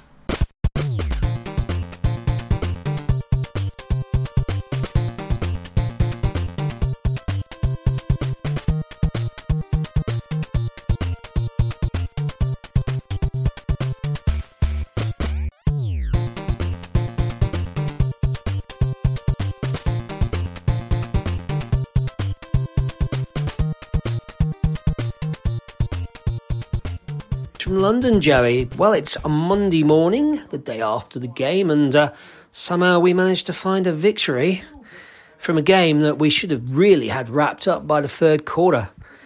But hey, we know what our beloved purple are like. What's quite a relief is, though, I'm now currently 4-0 in London, as are the purple. Hard to believe, we're 39 years plus since the first time the Vikings came to London under the great Bud Grant. And where has the time gone? It's kind of frightening. Luckily, I have seen many matches, so I guess I'm quite blessed in that respect. Anyway, London, I think I said to you last time, if you have the time, the money, or as they say in Cockney, accas, it's well worth a visit. It's a very different experience from a traditional game in the US, in the sense that the stadia here, which are predominantly association football stadiums, to you guys, that's soccer, you colonials. Colonials, yeah. Hey, I would have been with you guys if George Washington had been around. It would have been up the revolution, because I ain't having my taxation without representation. And certainly, if you give me a big barrel of tea, I chucked it in Boston Harbour as well. Who wants a mad German king to be ruling you? But I digress. As I say, British stadiums are very different. They tend to be built in residential areas, so zero parking. You have to use public transport or walk to them. Just watching Kansas City, man, they look good. Anyway, as I said, the NFL, the Vikings, the Saints, they've all really heavily promoted this over in London. So it's been a great experience in the sense that the Vikings came over, or the front office and the cheerleaders came over sort of midweek. We had a pub in London that was the official venue, and you had Chris Carter there serving pints, and K-Fans Power Trip did their show from there as well. So very unique in that perspective. That was just really, really good. Sadly, I didn't get in until Saturday morning, so it was kind of a mad rush to see everything. Get to the pub. Unfortunately, nobody was there when I arrived because it was pretty early. I then dashed over to Victoria, which is a railway station, saw the Skoll bus and got a few freebies, as you do, because it's a moral imperative. Then trundled round to the South Bank, which is the other side of the river, where the NFL put on their business that day. And again, a highly entertaining couple of hours. cheerleaders from both teams doing their business, lots of media personalities, lots of interviews, lots of different things to see. You had the Super Bowl exhibition, which was really cool. I didn't bother to go in because I'd already seen it a number of times. But I say, if you have that opportunity, it's well worth it. Game day was quite a pleasant experience as well. The UK and Ireland Vikings fan club took over a pub about a quarter of a mile from the stadium. So we all kind of met there. I think they were expecting probably about 50 to turn up, and I reckon we had 1,000, and we ended up taking over 2 pubs, which was great. We then had a march to the stadium with the drum going and everybody doing the old thunderclap. So that was superb as well. I think probably we might have had 10,000 fans in that stadium, which was really impressive. To the stadium, Tottenham have done a fantastic job with their new stadium. It's a multi-purpose stadium. There's not a bad seat in the house. The acoustics were fantastic for an NFL game. Certainly the best I've ever heard outside the US, without a doubt. And I had a fantastic seat. I had one of those seats behind the end zone right up the back, which is in essence where they filmed the coaching film from. So I could watch the plays develop and really savour what was going on. So that was absolutely fantastic. As regards atmosphere, I reckon it possibly was 60-40 Saints, although I think a lot of the neutrals were basically supporting the team that was whoever behind. So hence the Saints at times had a little bit more vocal support. And unfortunately for me, I was in a section that was pretty neutral, had a few Saints fans around. Quite gutted, actually. I'd like to have been with a purple section, but hey, I got a ticket, which is a major achievement. Unlike, say, the German game this year. There's a game in Germany, and there were 700,000 people applying for tickets for a, 60 or 70,000 seat stadium. So if it'd been the purple in Germany, I wouldn't have got there. Now, as to the game, as I said, great position to watch how the plays developed. And the first drive was fantastic. Eating up a good 6.5 minutes of the clock, touchdown, and it's like, this is going to be possibly most enjoyable today. Of course, I should know better, shouldn't I, being a long-suffering member of the purple fraternity? We just left way too many points on the board in this game, which was a great shame. Watching some of the players, for me, the edge rush was always going to be a major factor in how the defence operates this season. You've got Hunter and Smith, and they didn't get a great deal of pressure last week or this week. That has to be worrying, because that secondary does need some support from the front seven to make sure they've got that opportunity. In saying that, I was really impressed with Patrick Peterson today. He made, I think, at least 3 really outstanding plays. Yeah, he got burnt once, but he was rolling back the clock, or rolling back the years. And I was really impressed. In fact, I was impressed with the defence and also special teams. They put us in great field position on a number of times, and offensively we couldn't execute, which was bloody annoying. Offensively wise, the O-line regressed from previous weeks, which was frustrating to see. Cousins, I didn't feel looked particularly good at all today. The timing wasn't quite there. A lot of time was taken in processing passing plays down the field. Yes, a couple of dropped catches could have made the game a lot easier. But again, you're paying big money to this guy. I expect him to deliver on the money. All we can really hope is that KOC obviously is implementing a new offensive scheme, and we've also got a new defensive scheme. So I guess time is required as these guys come up to speed. And let's hope that they can find a way to improve and start putting more points on the board, because I don't know how the D is going to hold on indefinitely, having to keep teams down to sort of 20, 22 points. Looking at the schedule, we have a chance this season to go into the playoffs in a good position. That if we can improve our offensive play, we could go deep. We could even make the championship game, or perhaps I've drunk too much Purpleade today. But it's feasible. I don't see any NFC team beating anybody in the AFC. They are just on a different level currently. So, again, I don't expect a Super Bowl, but we make the playoffs. That's an achievement.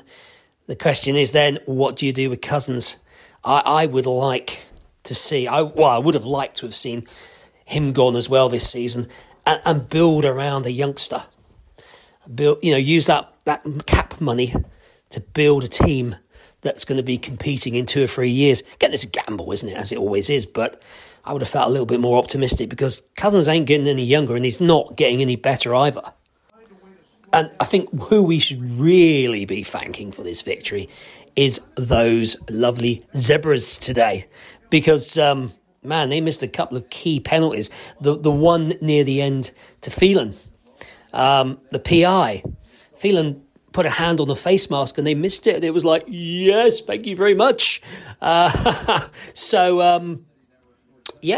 one's on the refs. So I guess we should be nice to refs for a couple of games until they screw us over again. Let's be honest, 3-1 as opposed to 1-3 last season feels so much better. All we can do is savour the season and see where it goes. Okay, my friend, I've probably waffled on for, I don't know, feels like hours. You take care, Skull brothers and sisters. Let's get a win against the Bears, or does that feel like a trap game? No, we're going to win. Win by 10 at least. Take care. I'm getting the travel wheels on and I'm off to Scotland. Take it easy.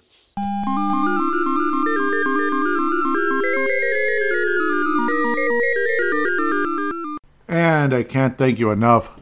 Dave Martin, Mad Martin out of Northern Scotland, and saying at the end he's heading back to Scotland at the end. They're very cool. Just love hearing from you, Mad Martin. That was an awesome story, and I'm going to try not to babble over it like, blah, blah, blah, blah, blah, when you actually, you said it so clearly and so nicely, and it's tough to follow up on that one. I mean, you did such a great job on that.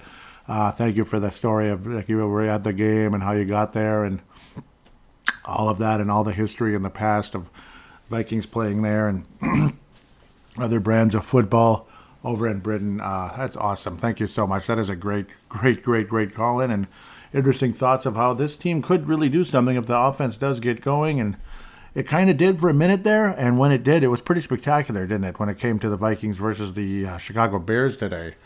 It's going to be fascinating to see where this team can go. And 4-1 is not a joke anymore. There's definitely something going on, at least a playoff team. I don't think Super Bowl either, but, well, this team could be a significant overachiever during the course of the season, a la teams like Philadelphia, the Giants, and the Jets, believe it or not. Maybe it's better to be compared to a different team than the Jets, but they're looking good, so it's only fair, right? To the Twitter account where we will hear from Mad Martin out of Northern Scotland. Now, he's going to get a gold, spoiler alert, he's going to get a gold star today. Let's see if somebody ties him, though, if they could get a second one. Cincinnati and Baltimore flashing in front of me, and you also got the New York Mets still and the San Diego Padres, 4-0 San Diego in the top of the 8th. San Diego Padres trying to advance to play the hated, annoying, over everything Los Angeles Dodgers. Sorry, I don't like the Dodgers for whatever reason. I just don't. Go everyone else in the National League, Braves, Cardinals, Phillies, Padres, Mets. I don't want the Dodgers to win. They're the Yankees of the West. No. Just seriously, no. The Twitter account for Purple Mafia, though, so I'll be more polite where I need to be here. At Purple Mafia Show, episode 379, Winning Ugly Works, whereas today it's episode 380. And we'll come up with something here very shortly. I had something earlier, and now I'll get it back, I guess. Malcolm out of California retweeted. Tanae Brown out of New Zealand retweeted. And Vince Germano, a Browns fan and a Los Angeles Lakers fan. I think he likes the Dodgers also. I think so. Doggone it. But how can you not like the Padres? Awesome uniforms. And the Mets never changed theirs all the years they've been around. Kind of like the Yankees in a way. Maybe minor little tweaks to make it look a little bit more, I don't know, fresh. I don't know, but generally speaking, it's the same uniform they were wearing in '86 when they won their last World Series, the Mets. So anyhow, I'm distracting my own self here. Sebastian liked it. Thank you very much. As did Gerald. Malcolm retweeted and liked it. So yes, thank you, Malcolm. You get a big thumbs up for that. Let's see. Yeah, but I get all these notifications that I don't necessarily need. Where the heck is the actual mentions? There we go. Yep. Mad Martin loved what was happening. All the Vikings were stomping all over the Bears. He was saying, this is delicious. Or no, this was the Giants beating the Packers. That's what I thought. Duh. He said New York Giants. I was saying New York Giants, most surprising team of the year by far. Mad Martin replies to, or actually I was replying. Nope, he was replying to me. This is delicious, and laughing his head off. Yep. And he said he fell asleep in the third, kind of like how the Vikings crushed the St. Louis Rams years ago. Remember that? Yep. Daggers the pack. Yep, again, that great defense I was saying, really something. And yep, I really enjoyed that as well, Mad Martin. I'm sure a lot of Viking fans did. Now we get to today's, the Vikings game anyway, versus the Packers game. Mad Martin says, good opening, scripted drive. Now we see what they go off script. Yep, it's pretty cool. It's pretty exciting, actually. Yep, because we saw something very exciting right after that. Cousins got to 13 of 13. He got to 17 of 17 to break the franchise record. Mad Martin says, impressive start. Perhaps we need noon starts every week. Yeah, I think so. Generally, I like him. Mad Martin says, now let's blow them off the field. Time we put 50 on someone, and unfortunately, we didn't even come close, which is annoying. I mean, we didn't even get to 30 still. It's ridiculous. Someone's down. I hope that's not Joe Burrow. Please tell me it's not Joe Burrow. I'm noticing a pink hat here. Yep, so they're bringing some of the pink. No, it wasn't Joe Burrow. Of course, I don't want anybody injured on Cincinnati. It's an awesome division rival, Cincinnati and Baltimore. Know that Cincinnati's a competitive team, defending AFC champs, by the way. Malcolm says, he was liking that. I said, this has been fun to watch so far. We need to do this versus the big-time teams coming up. Mad Martin was pretty pissed, and a lot of us were as well. He says, 5-point game. Time for the O to get the foot on the floor and pull away. And yeah, that was ridiculous. Thankfully, they did after trailing. Mad Martin couldn't believe it either. He says, how the hell do they do it?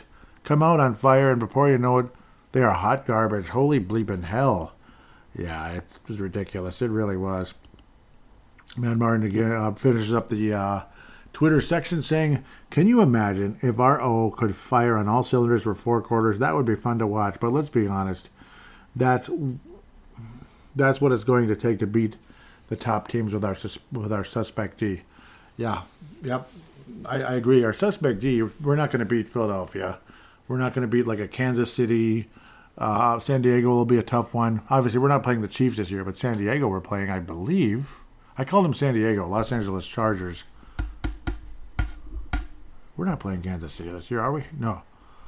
Now I'm blanking. No, we're playing the East, AFC East, because we're playing the Patriots and all them again, the Dolphins, Patriots, Buffalo Bills. Yeah, that's a team that we're going to have a hell of a time with. But maybe by some miracle the Vikings pull that one off, and that'd be quite impressive. It's in Buffalo. The Purple Mafia Facebook page, facebook.com/Purple Mafia Show. Yep, the Winning Ugly works. We got a couple of comments here. If I could see them, just say all of them, please. What's happening? Oh, yeah, the Lewis Dean injury. Yep. Oh, that sucks. Eric Mustard says, to carry forward my pun from this morning, God did save the Vikings. Like, God saved the Vikings. Yep. Hashtag double doink. Eric Mustard out of South Dakota. Mark Carlson says, great episode, Joey. Thank you for keeping up with this team's crazy schedule. Like you, I will be happy to get back to noon Sunday games. Yep, for sure. Very nice indeed. And yep, winner, chicken dinner for me tonight. Yep, we won, and it's chicken dinner. No, not every time, but let's get to in-game thread a bit here. Obviously, I was saying I was 17-17. This has been a true pleasure. Mark Carlson is saying Bears convert on 4th down. What the? And it's like, it never ends, does it?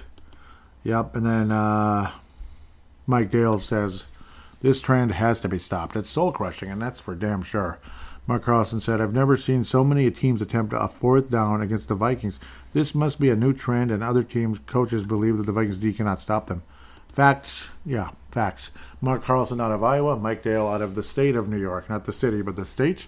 Mike Dale says, man, and I think he's closer to Buffalo-ish, basically, Mike Dale. Man, that Mooney catch was a thing of beauty. Yeah, it really was, the deep play. Credit where it's due. You're not going to see a better circus catch than that this year. I agree. Yep.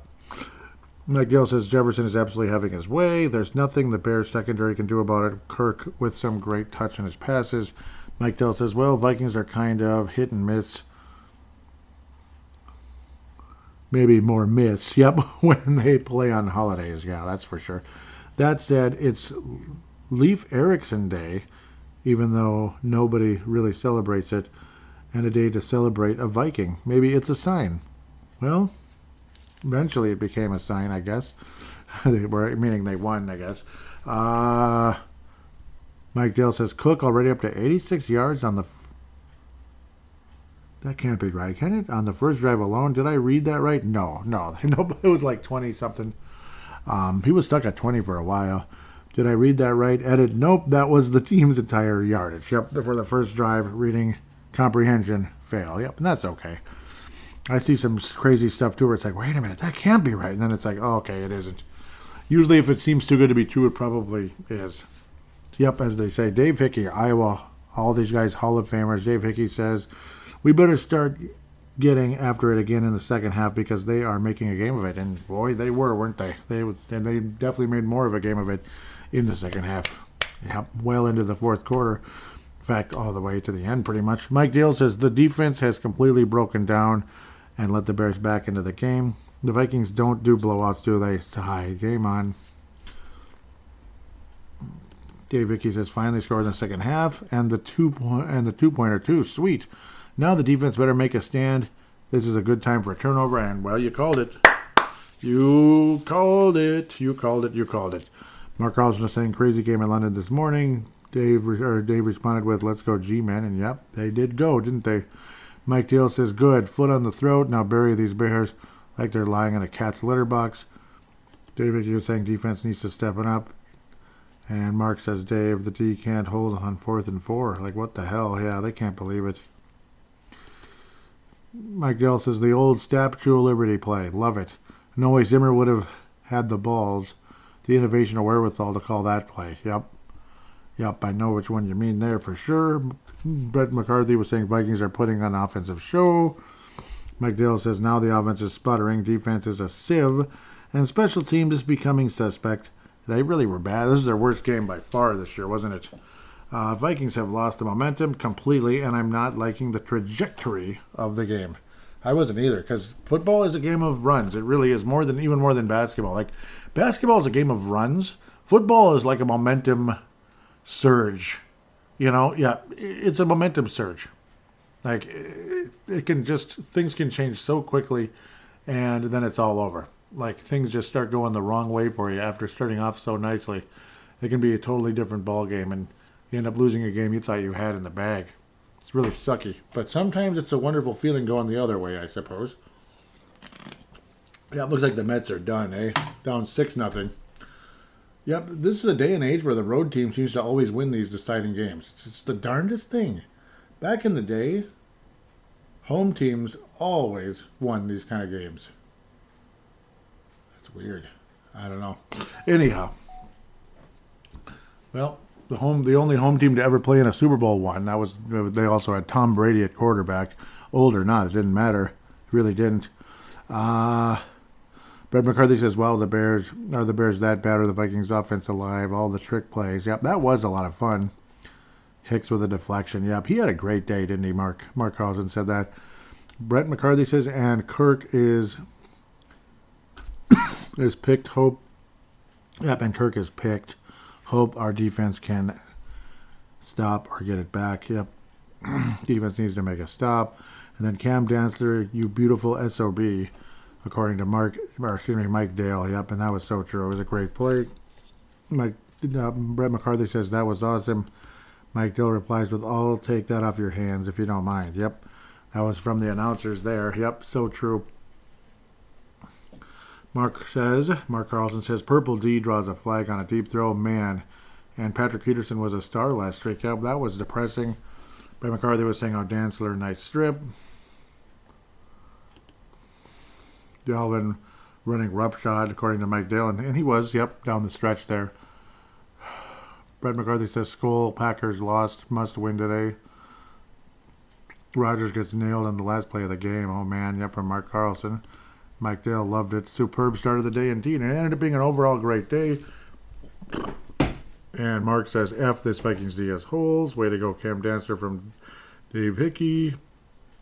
Can't believe 19 unanswered points by the Bears. Yep, that was crazy.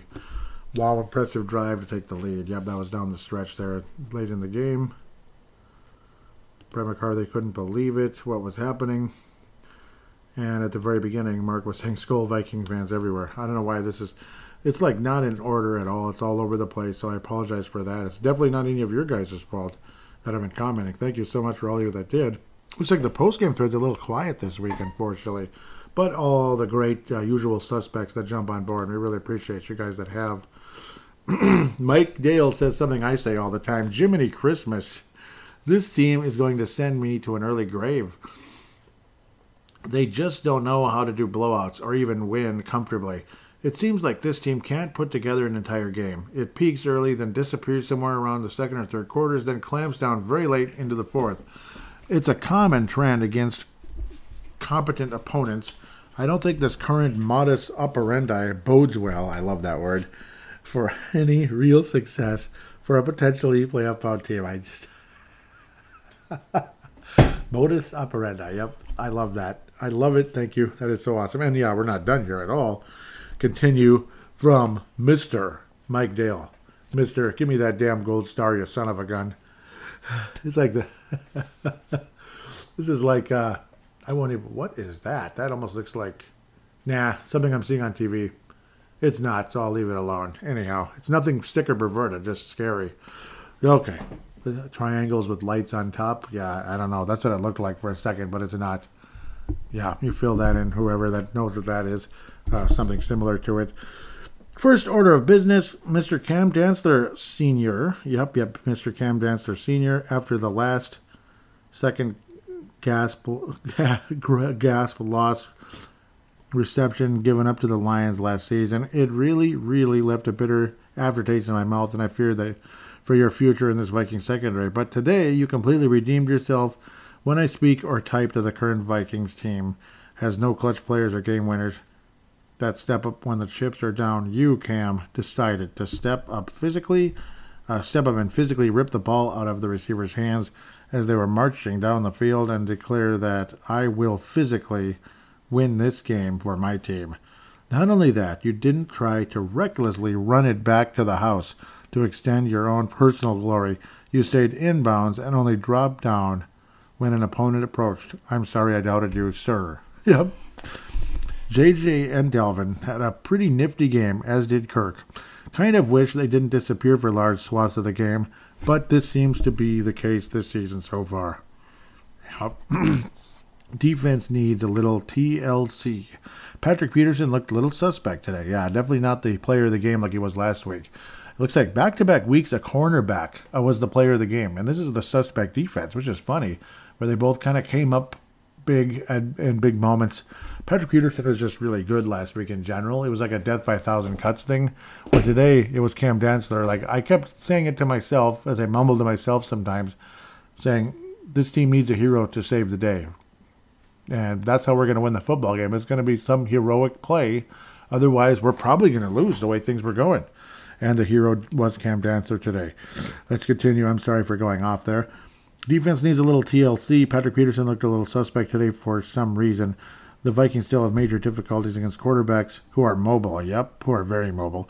Even those that are extremely inaccurate passers. Yeah, Justin Fields, for all intents and purposes, looked like Mitch Trubisky Mark II. The special teams also looked suspect for the first time this season. All in all, 4-1. Wasn't expecting this at the beginning of the season, but here we are. The Vikings aren't convincing in their wins, even against perceived lesser opponents, but yet here they are, exceeding expectations. ? I don't know, but I'm going to be a Debbie Downer today and commend them on their string of results. Skol. Happy Leif Erikson Day for the Vikings. Cool. Hopefully I'm pronouncing everything correctly there, by the way. Mark Carlson says, I love it when the team comes out hot and scores a bunch, then does nothing until the end of the game. Not. Yep, I love it. Oh, yep, there's the Buffalo Bills game. Jeez, make it look easy, why don't you? Oh, The Pittsburgh defender tried to rip it away from, it wasn't Diggs, it was number 13 there for the Buffalo Bills. There's next week's opponent getting slaughtered by the New York Jets and their awesome helmets. Awesome helmets. Yeah, I like the Jets. Can you tell? I like the Jets. I love their, and I like the Giants too. Both of them have that metallic helmet look. I love that, where it's kind of like it's that reflective kind of look. It's awesome. It's metallic blue and metallic green. Oh, so cool. Yep. And of course, the fact that the Giants always beat the Packers. I mean, how can you not have a little bit of a closet New York Giants fandom in you? Plus, it's another team that kind of brings you to the good old 80s. You know, the Giants were really good in the 80s, weren't they? Remember? And the super early 90s. You know, it was a better time, damn it. It really was. Sorry if I'm sounding like an old curmudgeon. I want the 80s and the early 90s back. Well, I do. And I am and if that makes me an old curmudgeon, so be it, dang it. Leland Albertson out of Iowa, of course. He's a Hall of Famer as of last year. And always was. Dang it. All of you that are, always were, if you know what I mean. Because you really were. Leland says the opening drives in the game was textbook. That steal at the end was awesome. Made mowing the yard today a pleasant experience. Oh, I bet. Yeah, go right afterward. And plus, the solid weather today was a pleasant experience to go along with it. And the beautiful fall colors. And now I'm getting obsessed at looking at maple trees and stuff. I'm getting weird now. Dave Hickey jumping on board here. Again, why is this not doing what I want? Okay. Says, what has happened to Thielen being a red zone threat? I get that JJ is the main weapon, but come on, can someone else get some love? I thought Thielen and Cook were going to have big games, so I got it half right. Way to go, Delvin. Jefferson has got to be the Tarkenton Award winner, and it feels like Kirktober again. Yep, Kirktober's always good in October. Yep, Kirk Cousins good in October, yeah. Probably the defense again for the Ponder. You just can't let the Bears of all teams score 19 unanswered points to take the lead. Thank God we didn't blow that game. A huge shout-out skull to the Giants. Yep, see, there you go. For their improbable win against the hated Packers. And yeah, the Giants are 4-1 now.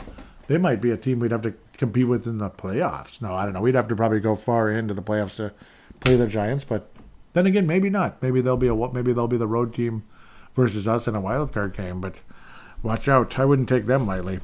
The Jets and the Giants. It's nice to see both of those teams do well.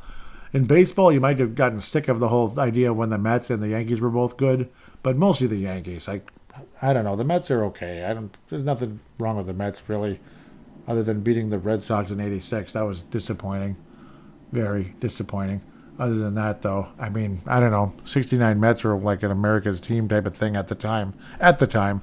Beating one of the dynasties of like Oakland and beating dynasties like Oakland and Baltimore and Pittsburgh way back in those days. Yes, I have knowledge of the history of baseball that far back, even though I wasn't really around in 1969. Josh Mayer Henry out of Colorado says, so yeah, they did let the Bears back into the game. And great to hear from you, Josh, by the way. I hope you're around again now and don't disappear. Please hang around. Yep, and I miss Justin too. I'll start over. So yeah, they did let the Bears back into the game, and the last two games were also close ones. But that being said, they lost games like these last year. Yeah, they did. Yep, they lost them. That's the difference. This year, they're winning them. Ugly wins are still wins. Last year, the Vikings had big leads in a lot of games and lost almost all of them. Big improvement so far this year. I know we all would like to sit back and watch the game and not have to worry about giving up the lead. But look at all the games this year. But look at all the games this year. A lot of them are, it's them. There's just a M missing. Are really close, and lots of teams have given up big leads and lost the games. I would like to see the run games used a bit more, but overall I'm happy with the team so far. We hold a strong lead in the division right now, believe it or not, right? With wins over everyone in the division. Isn't that cool? So we effectively have a 2-game lead over Green Bay right now. Okay, yeah, that's true. So we officially cannot get swept by anybody in the division. Anybody cannot get swept. We could actually clinch a victory / sweep over anybody in the division, including the Green Bay Packers, the next time we play any of the teams, that's a really big deal, actually. Division records count in a huge way for playoff seeding. Let's not forget, that's what cost the Vikings in 2017, where we officially could not have a home field advantage in the NFC that year. And of course, way back in 2009, we screwed that up by losing to teams like Arizona and Carolina. That didn't help. And also losing to the Mickey frickin' Bears. That was the game that really blew it. A divisional game against a really bad Bears team with a wide receiver who was like the fifth guy on the roster. He was Amir Morissette, Smith Morissette of the Chicago Bears that year. And he ran for 153 yards in that game. And then he joined the Vikings, and that was it. Yeah, he didn't do a whole lot the next year with the Vikings, did he? Okay, I'll shut up. I went back into that rant again. Mark Carlson says, yeah, but great take there, Dave. That was awesome. Mark Carlson says, no, Josh Mayer Henry. What am I saying? Yeah, Dave had a good one, too, right above him. Yep, Dave, Josh. Jeez, you guys are all just doing an awesome job. You guys are so good for this show. You have no idea. Mark Carlson says, leaving teams hang around must be a Viking trait. Why can't we just drop the hammer on teams? In the first quarter, I thought we perhaps were going to take the Bears to the woodshed, and it sure felt that way. He said, sorry, Dylan Richardson. Yeah, I miss Dylan. Yep, hopefully he's still listening just in case on that one. Yep, Dylan Richardson, Bears fan from Northern Cal. Kind of by Sacramento, but not really, kind of. Yeah, that's where it's closest to a Sacramento-ish. Sacramento and San Francisco-ish, kind of the Northern Cal area. Dave Hickey says, I can't believe we let that one get that close. I was really scared about this being a trap game. I almost was. We should have put them away, but true Vikings tradition, you got to let them back in the game. It's never easy being a Vikings fan. Very true. Very true. It would be scary to be a Dolphins fan right now, wouldn't it? I accidentally posted a picture that was supposed to go to Joey's weather spy photo. So if you like pretty weather pictures like this was not intentional for me to say, oh, if you like this, go to the page. But I don't know what the hell. I kept trying to delete it on the app and it wouldn't do it. And I figure it's there long enough, it would look weird to delete it. So if you like pictures like this or ones that are even more interesting, check out Joey's Weather Spy photos. Give that a follow or like or whatever on Facebook if you could. That's one of the things I do as a hobby. Take pictures of nice weather and all that. Final, like clouds and stuff. I'm a cloud freak, you could say. And I already did the Ben Gessling thing. Nobody commented on it for some reason or even liked it. I don't know if maybe nobody even saw it. Who knows? But with that said, better start passing out the awards here. We'll see. Also, an announcement I'll just say here. Timberwolves Explosion is now joining the Basketball Podcast Network. They're from Canada. Awesome people. Kyle was the guy's name. Kyle Manfold is the guy that I'm in contact with. And I think it's from my friend Isha Jerome, who's basically, I believe he's one of the founding fathers of that page. Kind of still a younger guy also as well. Started off with the Hockey Podcast Network, and then they branched into the Basketball Podcast Network. Timberwolves Explosion is joining that, so very, very exciting. Timberwolves Explosion is actually leaving Hipcast, kind of, sort of. The old shows are still on it, and the new ones are being uploaded to Megaphone. So the download speeds might actually be a little bit faster because Megaphone's a little newer. I love Hipcast, partially because they're such nice people, and even though it's a really old page, Purple Mafia is probably not going to go anywhere anytime soon. We'll see. But obviously, again, the feed, nothing changed with the feed other than you might even be able to download it faster. And you'll be hearing ads from DraftKings, which maybe that page might love to have Purple Mafia on it for that reason, because football and DraftKings sounds like a pretty good combination. So he even offered it. I think Brave the Wild will be joining it. We'll see for the hockey. I mean, that's really what they are all about, the Hockey Podcast Network. Basketball Podcast Network was just kind of a recent add-on and kind of a cool idea. So I'm proud to be a part of that. But I just might take up his offer about the Wild for the Vikings. I'm not sure they really have a football podcast network yet. So I'm not sure where that came from, or maybe he didn't mean that this show. I don't know. And freedom of thought's not going on that page. Hipcast, don't worry, you're not losing my business. Freedom of thought will remain on Hipcast probably forever, unless they don't want it there. Because, yeah, that's the other show I do. That's kind of a secret show, kind of, sort of. I don't market it a whole lot. I don't really market anything a whole lot, honestly. You guys have just been wonderful to me for so long. So I'll pass out the awards for this episode. Gosh. Dave Martin with probably as good a call as you could ever have on this show, ever. So how does he not get a gold star? And Mike Dale, just his unbelievable writing. It just, and modus operandi, all these words, I just love those words. They're so cool. How does he not get a gold star? So it's just, I have to give it to both of you. I have to. It's like, and I hope that doesn't cheapen it for either one of you. I'm guessing no. A lot of you guys in the Purple Mafia family have been great teammates with each other, and both of you guys are like Mount Rushmore, man. I mean, you're that good. Mount Rushmore level. I mean, and then again, I mean, see, I would never do a Mount Rushmore because I don't want to put a disservice to anybody but this guy should be there too. And then that guy, oh, shoot. There's only like 4 spots for Mount Rushmore, so I better keep my mouth shut about that. But again, like Mount Rushmore level, yes, no doubt about it. So with that said, that's 2 gold stars there. Silver star, sterling silver, beautiful gold-plated sterling silver star to, it's going to be, gosh, I keep like slipping here. Dave Hickey for sure has to get it. Justin Mayer Henry, yep. Mark Carlson has to at least bring in a bronze. Oh man, you guys are the greatest. And Brett McCarthy. Brett McCarthy has to bring in a bronze too. You guys are all the greatest. I can't thank you enough for all of you. Brett McCarthy, all those posts during the games and such, he just keeps up. He's usually the first to post. I mean, that's why he got in the Hall of Fame as quick as he did. So, I mean, I recognize every one of you guys. I loved hearing from Todd Vandermeer. He pops in every now and then. Patrick Grant, guys like that. They don't always post. But I think you're out there listening. Probably. Some people, maybe they're just posting on Facebook pages. I don't know. But I hope so. Like the Todd Vandermeers, the Patrick Grants, the Cedric Paulding. I mean, I know he's listened in the past. Awesome guy. War Damn Eagle, right? I like Auburn.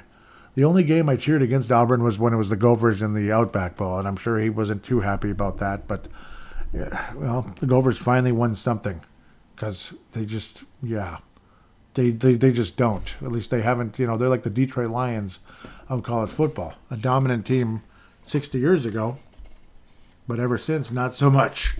Like, oh, my God, they actually won a bowl game. Wow. A Jan 1 bowl game? That's insane. That was pretty crazy when the Gophers football team, of course, won that game. But yeah, I gave out the little news about the Timberwolves Explosion joining the Basketball Podcast Network. It's exciting. Yeah, it's very exciting. We'll see what happens. Megaphone, it's interesting. It feels like things aren't really clicking 100% yet with the, where it tells you how many shows have been downloaded.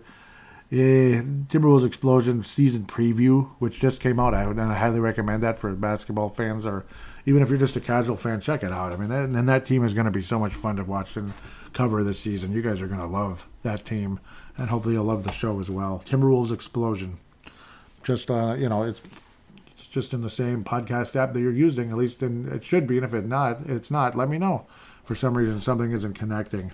Because, the download numbers are, astronomically low, which, with the new, with this new Megaphone, this is the, new podcasting app, whatever. Well, not app, podcasting site that uploads so I'm thinking it's just not capturing all the downloads yet, and it will eventually. Because, season preview is not going to be this low. And this is a better website. It's probably not all caught up yet. That's all it is. Because it's brand new. It's like brand new. I joined it like minutes before I uploaded the show pretty much, so it's probably not all caught up yet, caught up to par. Enough about me. I'm babbling about myself, and this show's way too long. Please do write a positive rating on any of the shows, on Purple Mafia anyway, on any of the apps if you can, the ones that give you, let you do a review, especially Apple Podcasts. Thank you, all of you, for being so loyal and so great to the show. Hopefully the Vikings can continue and get to 5-1 next week, and I think they will.